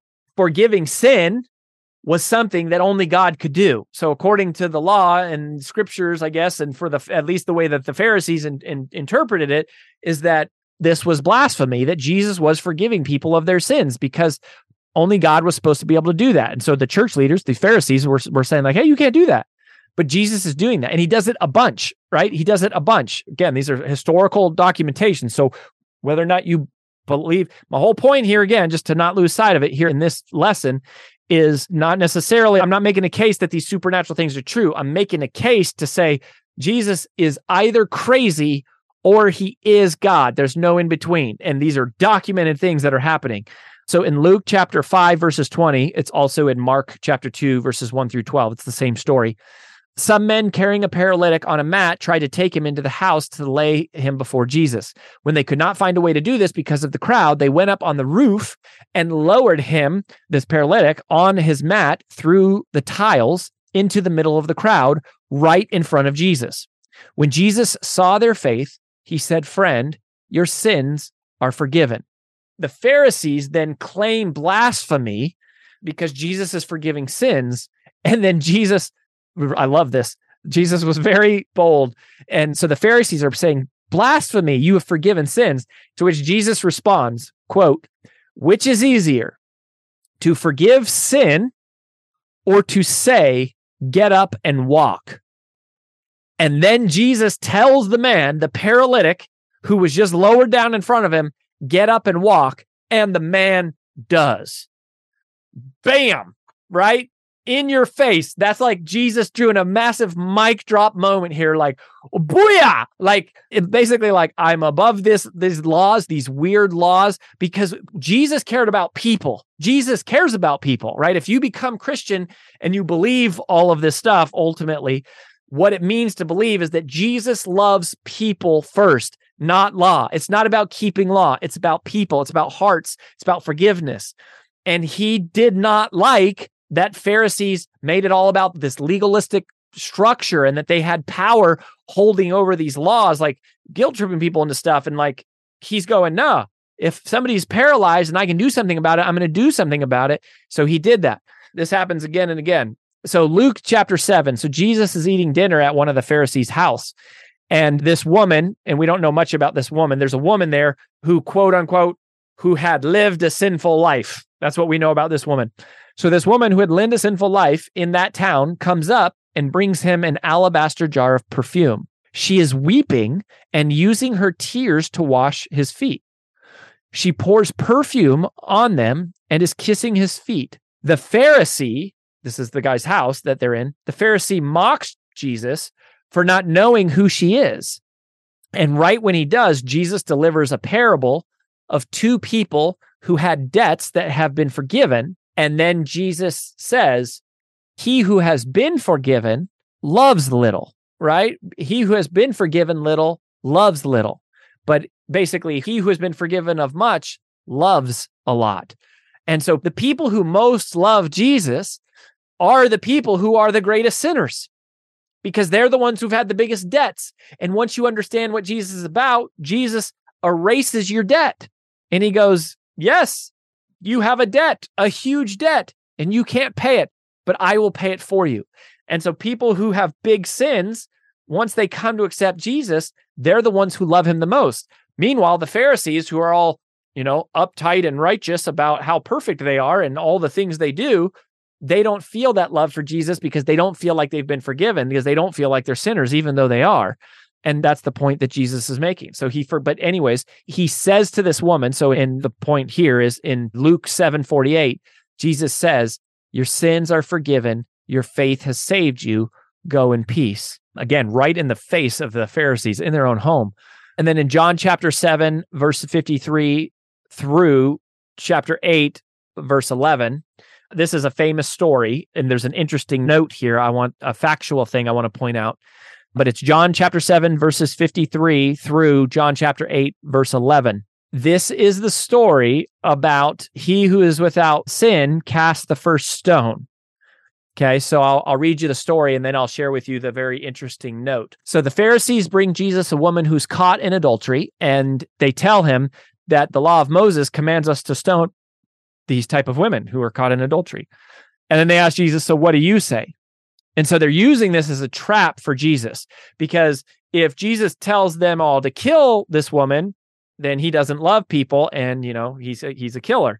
But if he tells them to forgive her, then Jesus does not uphold the law. And so he is in violation of the law. And so, that's the trap that these Pharisees have set for him, which honestly is like a pretty smart trap. So how does Jesus get around this? Amazing, brilliant, divine. So this is what's recorded.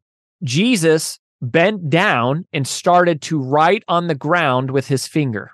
And by the way, this is the only record of Jesus ever writing anything himself in the whole gospel. It's the only record there is of him personally writing something. And so the belief here is that he was writing out the sins of the Pharisees, and he was writing them in dirt. And the reason is because of what it says in John chapter 8, verses 7. If any of you is without sin, let him be the first to throw a stone at her. And then he writes on the ground again. At this, those who heard began to go away one at a time. The older ones first, probably because they had more sins and Jesus was recording all of them. The older ones first, until only Jesus was left with the woman still standing there. Jesus then straightened up and he asked her, "Woman, where are they? Has no one condemned you?" And this adulterous woman says, "No one, sir." And then Jesus says, "Then neither do I condemn you. Go now and leave your life of sin." And so Jesus forgives this woman. And this reconciles and marries up with something else that he says later, which is that for the Son of Man didn't come to judge the world, but to save the world, to free the world of sin. And anyways, there's two little historical points about this story that I want to make. So one is that this is the only record of Jesus writing. But the other one here is that this is a powerful story, a beautiful story. It's written by John, who is obviously one of Jesus's inner circle. And so I believe that this is true story. But I do want to point out and note, and many people may not realize this, and this is noted right in my Bible, that many of the earliest manuscripts of John and many other ancient witnesses don't have this story recorded. So we don't know if it was added later or if somehow it was skipped out or something. So there's this is a somewhat questionable section of whether or not it should be included in scripture. So it's sort of a historically debated section, which you never hear. You hear this story a lot because it's famous and it's beautiful. And I do think it really captures the essence of Jesus, which that he is here to forgive and that he loves everyone, especially sinners, and which is, all of us, according to Paul in Romans. But I do believe this happened. But anyways, I wanted to, in the spirit of being factual and objective, I wanted to point this out, that this is one of those discrepancies that I came across. And so I just wanted to note that for you. So anyways, it's a beautiful story. I love it. And John would have been the one to write it because John would have been there, most likely, since he was in the inner circle, and maybe not all the other disciples were there. So that's the part that I choose to believe about it. But that is ultimately conveys the message of Jesus. So Jesus forgave sin, which was not something that ordinary good people and good teachers did. He broke that line. The other thing that Jesus did was he lived lowly. He lived lowly. He was born in a manger in a barn to a poor family. Jesus lived from a poor family. So that's, you can read about that, Luke chapter 2, verses 6 through 7. And this is God demonstrating that his love for you is not about how much you have or what you've done. right? Jesus was himself poor, so he loves poor people. Jesus doesn't care about how much money you have.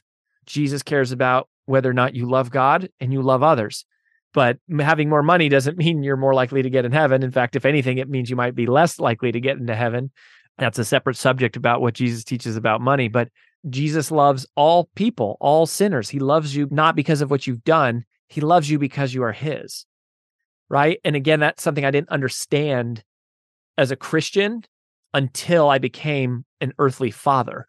Like once I had kids, I understood this. Before, when I was just kind of like a Christian and, believer, but not full-heartedly believing, I was like, oh, okay, well, God loves me, regardless of what I do. Of course, God forgives me. That's so great. But I never really got present to it until I had my own children. And my own children, I mean, I love my children, and this is for you, boys, this series, but y'all are some mess makers. My gosh, you destroy the house, you spill things, you empty cabinets, you mess up clothes, you stain the car, you scratch the car, not because there's anything wrong with you, but because you're just beautiful, perfect little wild human men. But it helped me, Jasper and Liam, you helped me understand God's love by just living your perfect little lives. Because it was through raising you and being with you that I realized there's nothing you could do that would make me love you more. And there's no mistake. There's nothing you could do that would make me love you less. I don't love you, boys. I don't love you, Jasper. I don't love you, Liam. I don't love you because of what you do. I love you because of who you are. You are mine. You are my children. You are my sons. You are of my loin. You are mine. And you are your mother's. And you are your Father God in heavens. And so now that I have my own children, I understand God's love a little bit better. That it's not because of what they do, it's just because they're mine. And that's what the Bible teaches. It may not be what your pastor teaches. It may not be what your grandmother taught you. It may not be what you read in a book. It may not be what you heard on a podcast where somebody tried to make you feel guilty for some sin. Now, don't get me wrong. There is sin. There is right and wrong. But ultimately, God doesn't love you because you're not a sinner or because you're really good. He loves you because you're his, just like we love our earthly children because they're ours, regardless of what they do. And Jesus lived lowly, and he spent time with lowly people. Jesus spent time with sinners. Like the woman at the well, the woman at the Pharisee's house. He spent his time with sick. Matthew was a tax collector. That was like one of the lowest people. And that's one of Jesus's like closest friends. And you can read Matthew 9:10-13. And he talks about Jesus being with tax collectors and sinners. Jesus washes people's feet. He washes the disciples' feet. In John chapter 13, verse 5, he washes his friends' feet. And by the way, you may not know this, but that was a very disgusting job back then. Like you might think of washing your friend's feet, which you've probably never done. And you might wash your kids' feet or maybe even your spouse's feet in a bathtub or something where it's like pretty clean. But that's when they have had shoes on all day, living on paved streets for most of us. In the time of Jesus, these people wore sandals and they walked through the desert and the dust and the mud and the sweat. Their feet were nasty. They were rank. And Jesus is right there with his face and his nose at his disciples' feet, washing them with his own hands. I mean, imagine the picture of the God of the universe washing your dirty, stanky feet. That is Jesus, right? That is not what you would think of a savior. That's not what you would think of someone who declares to be the King of Kings and the Lord of Lords, that he's going to come and wash your stanky feet. But that is who Jesus says he is. And not only will he wash your feet, he dies for us. We'll talk about what that it means later and exactly what that was. But in John 13:14, he says, now that I, your Lord and teacher, by the way, there he is referring to himself again as Lord, I, your Lord and teacher, have washed your feet. You also should wash one another's feet. He's saying serve each other. 2 verses later, John 13:16, Jesus says, no servant is greater than his master, nor is a messenger greater than the one who sent him. Now that you know these things, you will be blessed if you do them. So Jesus was doing these things that other people didn't do, these things that were abnormal and unusual. And that's different. He's different. He's radically different. Jesus often asked people not to tell of the miracles he performed. He did that. Like in Matthew chapter 9, verses 18 through 26, one of the rulers came and told Jesus his daughter had died and asked Jesus to come heal her. And then the sick woman touches his garment and she's healed. And that's like a famous story. But after that, Jesus then continues to this man's house, this one of the rulers of the day. And there's this crowd outside of his house talking about this woman who died. And Jesus tells them, oh, she's not dead. She's just asleep. And they laugh at him because they're like, she's been dead for a while. And Jesus goes in and raises her from the dead. But he told them that she was asleep. He wasn't trying to showcase. He wasn't trying to showboat, right? He wasn't peacocking, as the term is today. He wasn't like showing off. He was just loving people. And he was bringing this girl back from the dead, so that his father would have the glory among this ruler. And so much that he was like covering this up with these people outside, just saying, oh no, she's just asleep, which if you're the God of the universe, what difference is there between death and asleep? Apparently none. So he was telling the truth, at least according to him. He says in Matthew chapter 20, verse 28, I did not come to be served, but to serve and to give my life as a ransom for many. This is different. Jesus isn't self-aggrandizing. He's not self-perpetuating. He's not trying to get glory for himself. All the glory he gives to God. And so this is just like leadership, to me, now I'm going off script here and off the Bible, but to me, intuitively, this is what mature leadership looks like, right? Not grandiose boasting, but a mature leader is someone who is engaging in confident service. And can't you feel that? Like, can't you feel a difference in your life between someone who has a title, who is asserting their dominion over you and showcasing how important they are and telling you why they're so much smarter or better than you or other people around them, or they're like wielding their possessions? That's very different than somebody washing your feet and saying, I'm here to serve you. That's a different type of person. That's very different. And by the way, Christianity is the only major world religion where the ruler descends beneath the followers, right? First of all, it's the only major world religion where the God comes down to heaven to be with us, right? The other world religions, God is up there in the heavens, and many times we're trying to like earn our way there or become somebody to get access to them. Jesus comes down to us.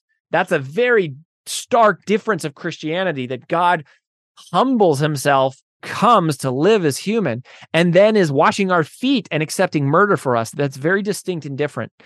So what Jesus said makes him very different. What Jesus did makes him very different. And then reason number 3, to me, for how we go, Jesus either is who he says he is, or he's a crazy person from a worldly perspective.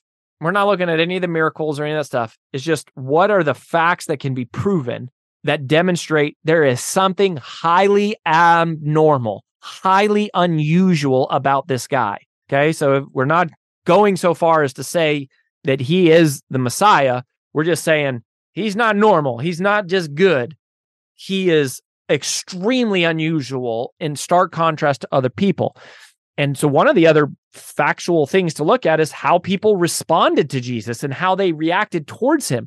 The way that people acted towards Jesus was radically different than how they have ever acted towards anyone else, and how they act and react to pastors today and teachers today. It's very different.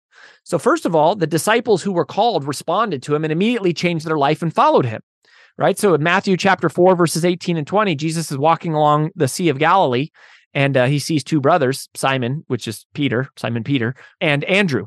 So Andrew is Peter's brother. And he says, come follow me. I will make you fishers of men. At once they left their nets and they followed him. So people are like, boom, just dropping their life and be like, all right, I'm out. I'm with Jesus now. I go where Jesus goes. That's radical. In Matthew 9, verses 9 through 13, Matthew is recounting the story of meeting Jesus himself. And he says, Jesus saw Matthew sitting at the tax collector's booth. He said, follow me. He told him, and Matthew got up and followed him. Matthew left his life of sin and lying and being a tax collector and greed and followed Jesus. Most people didn't do that. The other thing about how people responded to him that makes me very confident that something is very unusual and different about Jesus was how the people who didn't like him responded to him, namely the Pharisees. Okay, so the Pharisees did not believe he was the Son of God. Most of them did not. They didn't believe he was the Messiah. The Pharisees didn't like Jesus, which is this great irony, right? Is they are the Jews. They're supposed to be like the supreme teachers of Jewish law, and Jesus is the fulfillment of Jewish law. And so that is the great irony that they never recognized him as the one they were looking for. In fact, they killed him. But in doing that, it fulfilled, the whole law and the whole story. But anyways, they said that Jesus was blaspheming because he was doing all these things, right? He was forgiving sins. He was healing on the Sabbath. You can refer back to Matthew chapter 9, verse 3. And so the way that the Pharisees responded to Jesus is an important historical fact, because even though they weren't acknowledging that he was the Savior and the Messiah, they acknowledged his presence. He was a big deal. He was a problem that had to be dealt with. If Jesus was just a normal teacher, he would have been like any other Pharisee, or he would have been just like any, other prophet. He would have existed symbiotically and just got along, but he wasn't. He was radical, and he was stark, and he was clear, and he was direct, and he was powerful, and it caused a commotion that the Pharisees had to deal with. And it makes common sense to me. So this isn't scriptural, but this is an inference for me. It makes common sense to me that these people wouldn't have liked Jesus because he was disrupting their power. He was blowing up their structure. He was breaking their rules. Jesus was threatening the way of life for the Pharisees. The Pharisees were the ones in control. The Pharisees were the ones with power. The Pharisees benefited from the honor and the reverence of the people, and Jesus was like threatening that and disrupting that. And so they had reason not to like him, and they didn't. And the fact that they didn't like him says he wasn't normal. He wasn't just a good guy. He was clear and assertive and bold and direct, and they hated, and ultimately they killed him for it. So not sane and not normal, either crazy and ludicrous, or absolutely he is who he said he is. And then here's another thing. This is just a historical fact. People desperately flocked to Jesus for healing. Now, I'm not asking you to believe that he actually healed them. That requires you to believe in the supernatural. That requires faith. I'm not asking you to believe that yet. What I'm saying that is irrefutable is that it is well documented, pervasively documented on repeated occasions, that people from all over who were sick and injured and demon possessed or whatever, like people who had ailments, flocked to this man. They flocked to this man. You don't see that today. You don't see pastors walking down the street with hundreds of people following them, begging for the pastor to heal them. You don't see that, right? So you don't see that from motivational speakers, right? I mean, I'll go speak at events and people have me speak, and hopefully I do a good job and they love it. And I get a line of people who will maybe take some pictures and sign autographs, but they're not bringing their sick and their wounded to me to say, can you heal? Because I couldn't do anything with that, right? Like, I don't know what to do. But whether or not you believe Jesus actually healed any of these people, just separate that for a second. What you can't really argue with is these people were coming to him. So I'm going to give you a bunch of verses. So in Mark chapter 1, verse 32, which is also, and then in Matthew chapter 4, verses 24 through 25, in Matthew chapter 15, verses 30, it talks about people flocking to Jesus. In Matthew chapter 9, verses 18 through 26, there's a woman who had been subject to bleeding for 12 years. She crawls through the crowd and touches his garment for healing, right? So this woman is living in shame. She's bleeding, and she's crawling through the crowd to just touch his garment. That story is also recorded in Mark 5:22, verses 43, and in Luke 8:41 through 56. So that story happened. Whether or not you believe she was healed of her bleeding just by touching Jesus's garment is just separate that. The fact that this woman did this is well documented. In Luke chapter 5, verses 18 through 25, Matthew 9, and Mark 2:4, this is the story that I shared with you earlier. Friends dropped this paralytic man through the roof, right? And Jesus says, get up and walk. Now, whether or not you believe the man actually got up and walked, that requires faith, right? I don't know how to prove that to you other than people said it happened and it was documented, but it still requires faith because I've never seen it. You probably never seen it. But what doesn't require faith, what just requires academic scrutiny and a little verification of the facts, was that this happened and it was recorded by multiple people. that they thought, they at least believed that Jesus could heal this man. And then in Mark chapter 6, verse 54, this is very well summarized. It says, as soon as they got out of the boat, people recognized Jesus. They ran throughout the whole region and carried the sick on mats to wherever they heard he was. And wherever he went, into villages, towns, or countryside, they placed the sick in the marketplaces. They begged him to let them touch even the edge of his cloak, and all who touched him were healed. I'm not asking you at this moment to believe that all who touched him were healed, but listen to what is written factually. People were flooding around this man. You can't argue really with that. The argument that people didn't flock to him doesn't stand up to academic scrutiny. It just doesn't, right? It's well documented. Now, we can argue back and forth till we're blue in the face about whether or not those people were healed, or if there was some magic trick, or they were deceived, or they were high, or there's got to be some explanation for it. You and I that's just whatever we believe, but we can't really argue with the fact that they were there. But I will tell you that I believe that they were healed. And, I love this, that it's written, all who touched Jesus were healed. All who touched him were healed. Jesus is for everyone, and he forgives always. It's a beautiful insight into the character of Jesus.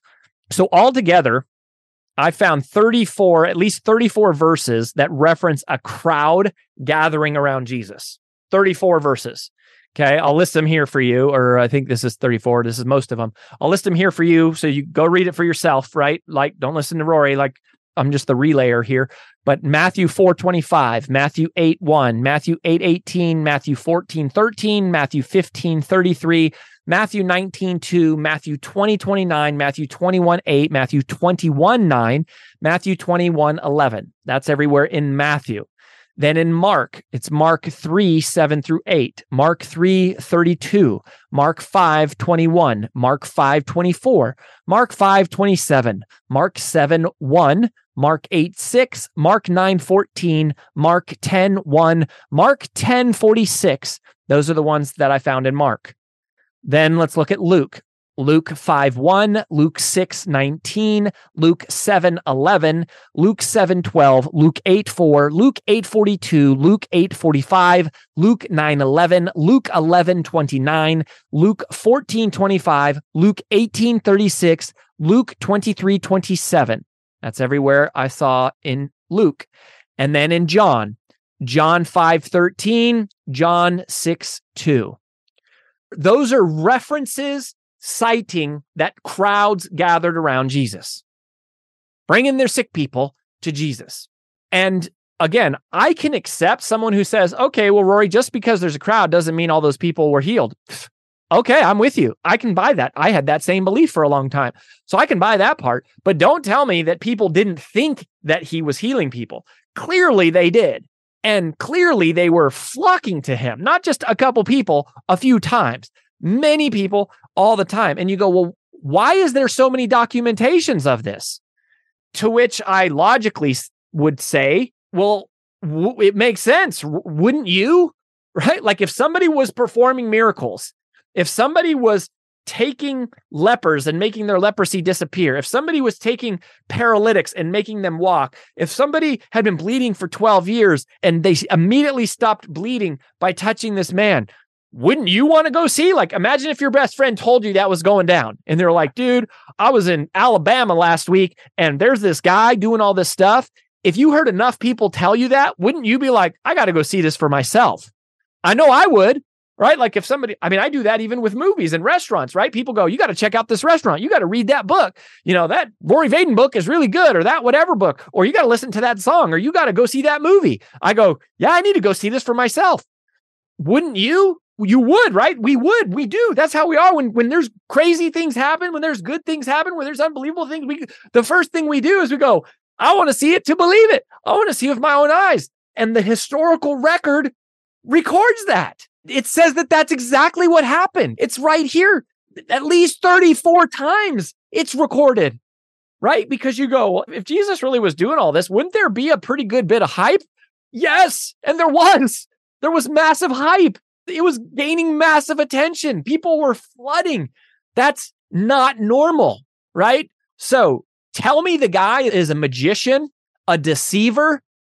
Tell me that. And I go, again, okay, I buy that. He might have been the most incredible magician ever. To me, that is a belief that you could have.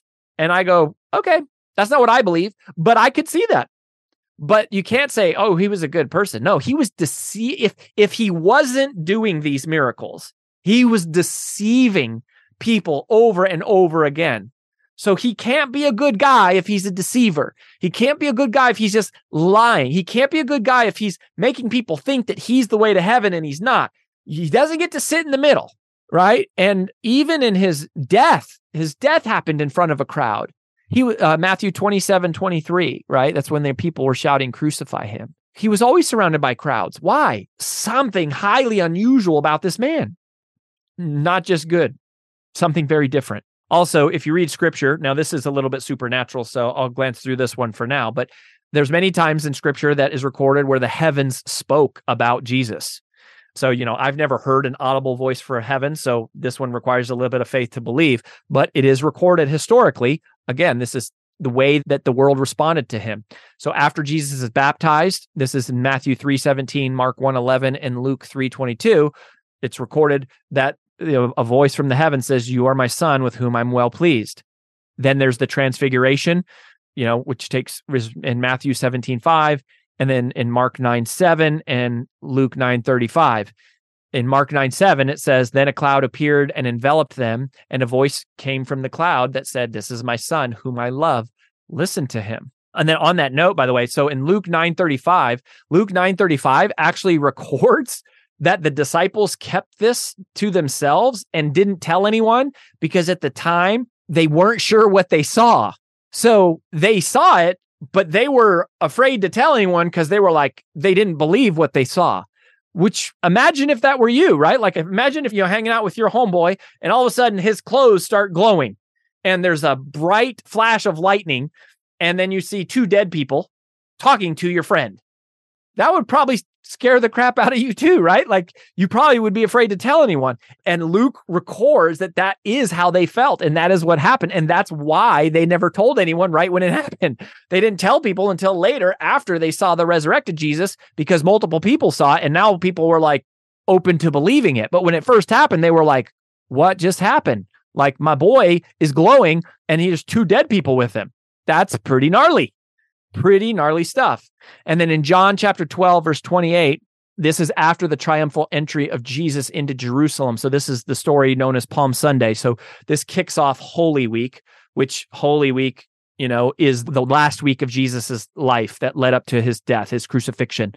And so just after Jesus again predicts his death, I don't know if I even referenced that earlier, but Jesus predicts his death. And that's as part of stating why he would run away from the crucifixion that he knows is coming when he knows it's the purpose of his earth. So in other words, there's a question like, if Jesus knew he was going to be crucified, why didn't he run away? And the answer is, Jesus knew the purpose of his life was to die. And so he didn't run away. He knew the will of his Father. He knew the reason he was sent.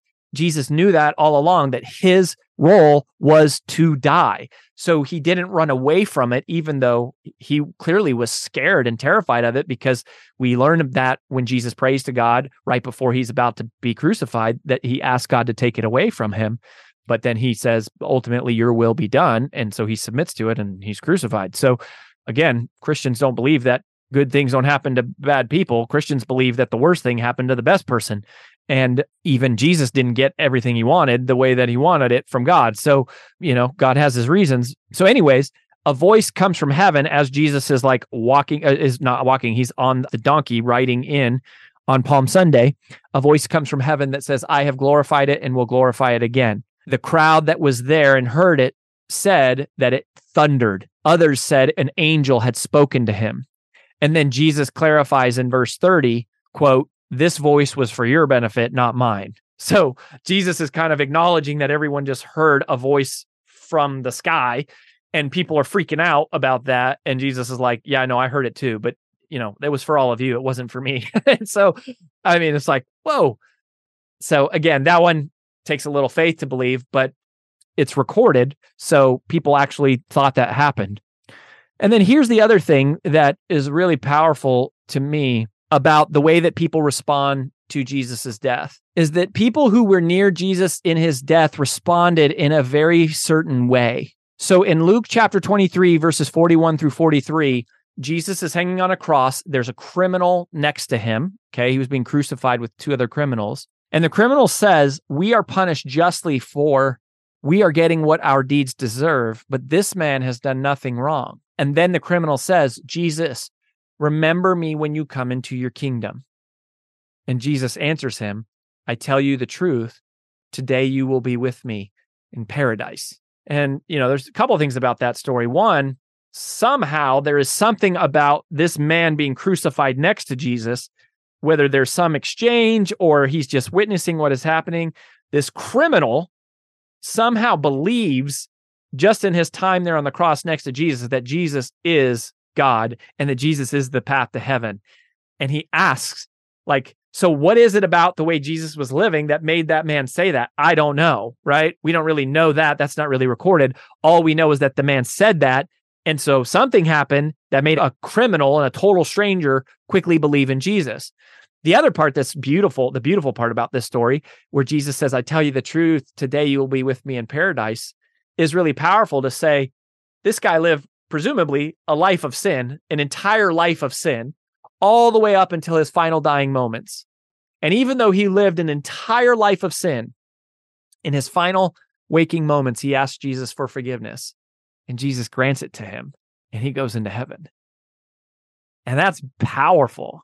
That's beautiful. That is to say, no matter who you are, no matter what you've done, no matter how long you've been sinning, no matter if you've committed sins that are deserved of the death penalty, or you've committed only minor little sins that maybe nobody even knows about.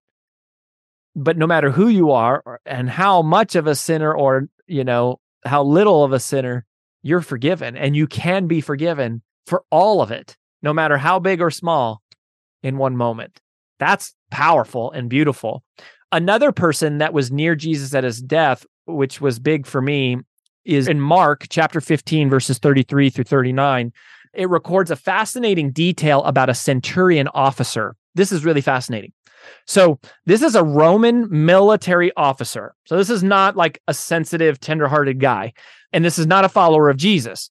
In fact, this guy is a cold-blooded expert in killing people, right? His job is to crucify people. That's what he did for a living. So he was used to killing people. He was used to torture. He was used to death. And Romans, okay, we know this from history, Romans saved this form of execution, crucifixion, as the cruelest form of crucifixion, that it was for slaves and the worst criminals. And, archaeologists have recovered skeletons of crucifixion victims, and you can see that they had thick nails that were pounded through their wrist and right through their heel bones. And then the actual cause of death from crucifixion is death from asphyxiation, which means being slowly deprived of oxygen and the ability to breathe. That's what actually causes you to die. And so it usually took many hours, or even in some cases, multiple days, for people to die from crucifixion. So they were there being tortured in pain, not enough pain to just die right away, but just to experience this horrendous pain and to have it last for a long time. So scripture actually records the death of Jesus, that he hung on the cross for about 9 hours before he actually died. So anyways, so Jesus is being crucified on a hill called Golgotha, okay? So Golgotha is this hill, and that's where he's up on this cross, and this is about a mile from the temple. Now, inside of the temple is a place called the Holy of Holies. Okay, the Holy of Holies it's a physical, like a room. And inside of this room is where something called the Ark of the Covenant resides.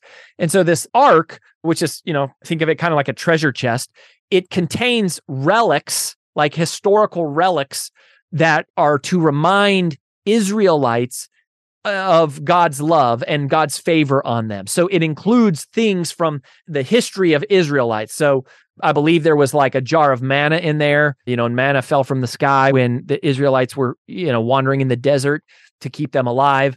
and Aaron is one of the priests from the Old Testament. His wooden staff is in there. And the Ark of the Covenant, or the Holy of Holies, is where it's believed that God dwelled and God resided. So at the time of Jesus, before Jesus, it was like, if you wanted to commune with God, you had to go into this room, the Holy of Holies. And it was so sacred that there was only one day a year that anyone could go in there. That's called Yom Kippur, if you've ever heard of that. So Yom Kippur is this one day a year, and only the high priest could go into this room, because it was like you were in the presence of the Lord, like the God's power and physical presence in some form lived in this room. In fact, we know from history that Yom Kippur, when the high priest would go into this room, the other people would tie a rope around his ankle.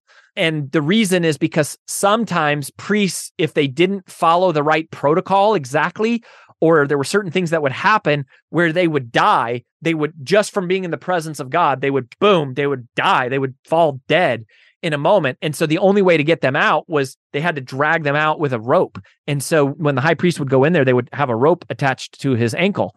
So anyways, inside of this temple is this giant curtain, sometimes called a veil. And this veil, it was huge. It was massive. Now, we don't know exactly how big it was because it was measured in cubits, but we don't know the exact measurement of a cubit. So that was the metric of the day back then, was cubits. But historians and academics agree, both, sort of like believing and non-believing, this is they believe that it's safe to assume that this is around 60 feet tall. Okay. So it's this curtain, this giant curtain that's like 60 feet tall. And there's other historical documentation from non-Christians. Like one of them is from Flavius Josephus, who I mentioned earlier. So Flavius Josephus was not a Christian, but there's a section of one of his historical documents that records the dimensions of this massive curtain.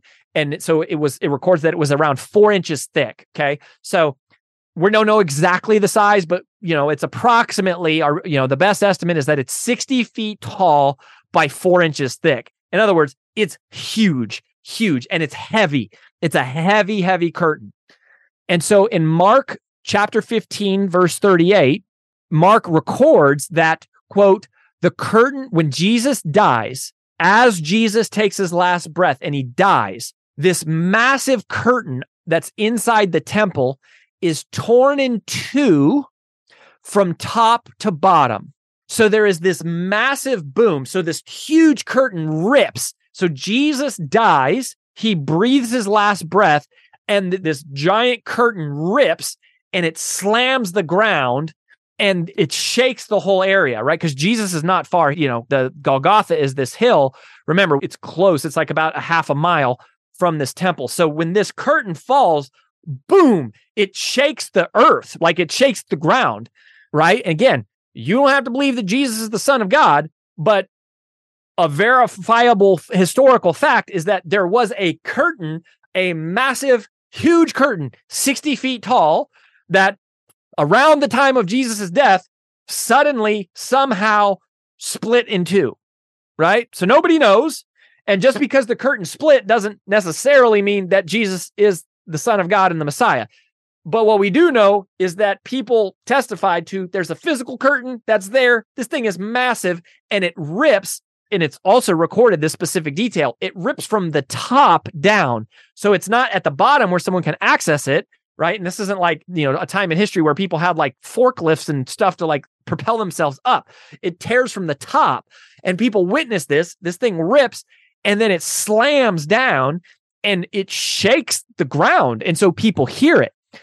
So why am I telling you this? Because this centurion, this Roman military officer, this expert in killing people, this non-believing, non-sensitive guy, certainly not a Christian. He's never witnessed any of Jesus's miracles. All he has seen, his entire encounter with Jesus, is him dying on a cross, torture, watching this man be tortured. And here's what it's recorded that the officer says. And this is in Mark chapter 15, verse 38. This Roman centurion officer, we don't know his name, he says, surely this man was the Son of God. Whoa, whoa. you have somebody very unlikely here to suddenly become a believer in Christ.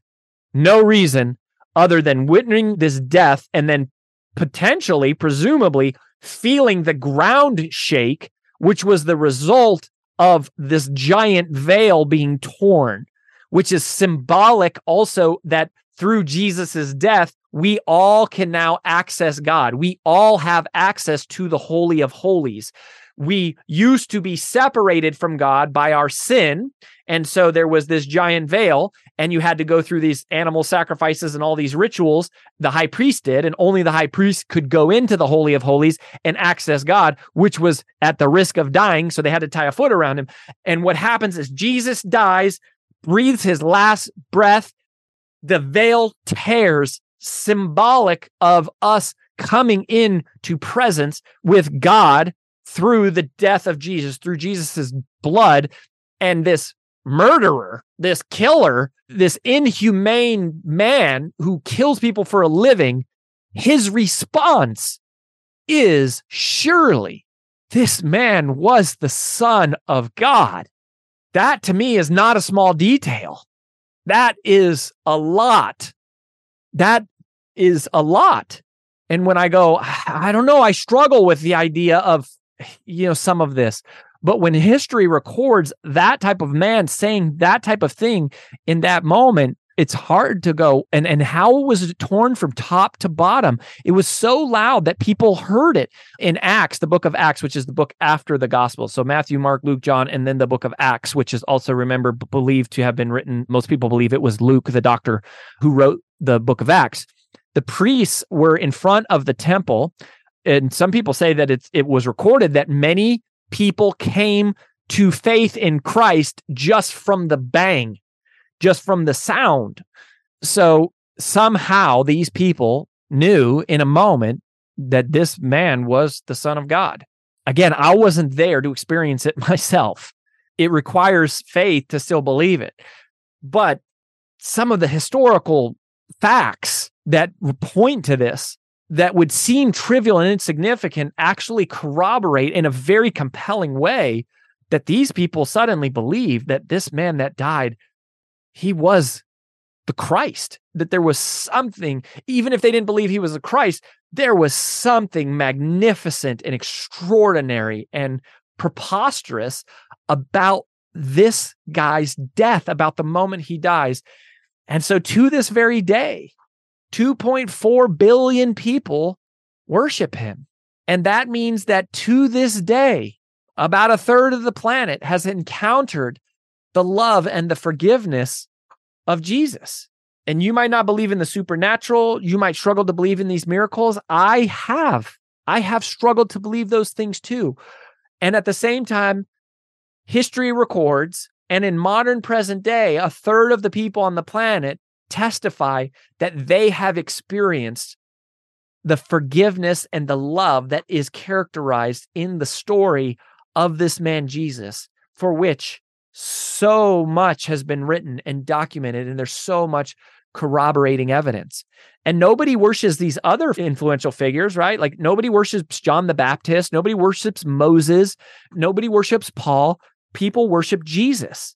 Even the prophets, even John the Baptist, who, I believe somewhere in the Bible that says there's no other, man greater than he. I think Jesus actually says that, if I remember right, about John the Baptist, that, before Jesus, that like basically John the Baptist was the greatest of all men. John the Baptist worships Jesus. They believe in him. And to this day, people believe in it. And I'm not saying that you should believe because of what other people believe, but we have to logically and academically and historically and objectively. If you don't believe, then you have to at least reconcile. You must, if you're going to be a non-believer, then to me, for all the same reasons why you wouldn't believe, you then have to be able to articulate what your refute is to these historical things. And it's your prerogative to do that. Again, my goal is not here necessarily to make you a believer, but is to present the evidence and to let you be the judge, right? To present the evidence to you but to go, you have to do something with this evidence for yourself. And if you decide not to believe, that's fine. But then what is your answer for all of this evidence? Because there's no way, right? There's no way that Jesus is just a good guy. There's no way that he's just a prophet. There's no way that he's just a teacher. Jesus of Nazareth either is who he says he is, and I get it, it's a lot to believe, but he either is who he says he is, which was emphatic and clear and unmistakable. He is the Son of Man. He's the Son of God. He has dominion over everlasting life. He either is that person or he is a crazy lunatic madman. But he predicts his own betrayal, his own death, his own resurrection multiple times. Normal people don't do that.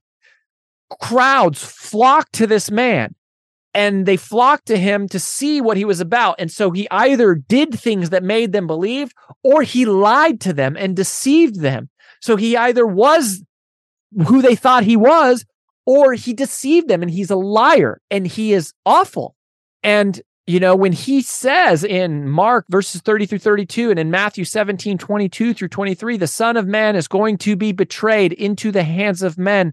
They will kill him, and after 3 days, he will rise. He's calling his shot. And at first, you might go, I just have a hard time believing in the resurrection. I did too. But a whole lot of people said and documented that he said he was going to raise from the dead, and then a whole bunch of people actually said he did. So even if he didn't, it was the most unbelievable, unfathomable, most impossible magic trick that has ever been pulled off in human history. And if you believe that, that's your prerogative. Or you might believe something else. The people were high or they were hallucinating. We're going to talk through that in a bit. But listen, with all the history and the evidence here, for me, what it kind of ultimately comes down to is if this guy raised himself from the dead or was raised from the dead, I'm putting my eternal destiny in his hands. Like, I have a hard time believing it. I do. I have a hard time believing somebody walking on water, somebody bringing other people back from the dead, somebody calming the storms with their voice, helping paralyzed people walk. I have a hard time believing it. But if he raised himself from the dead, if he said he was gonna, and then he actually did do that, then you know what? I'm just going to go, nothing else matters. This guy's my guy, right? It all sort of hinges upon the resurrection. So there's these worldly reasons to go, well, he's not a good guy, but you know, there's some worldly reasons that are pretty hard that you got to reconcile. If you don't believe that Jesus was the Christ, you don't believe he's the Messiah, you got a lot you got to resolve. You have a lot you have to work through here. And maybe there is answers for you. And if there is, fine, good for you. Like, as long as you have peace about it.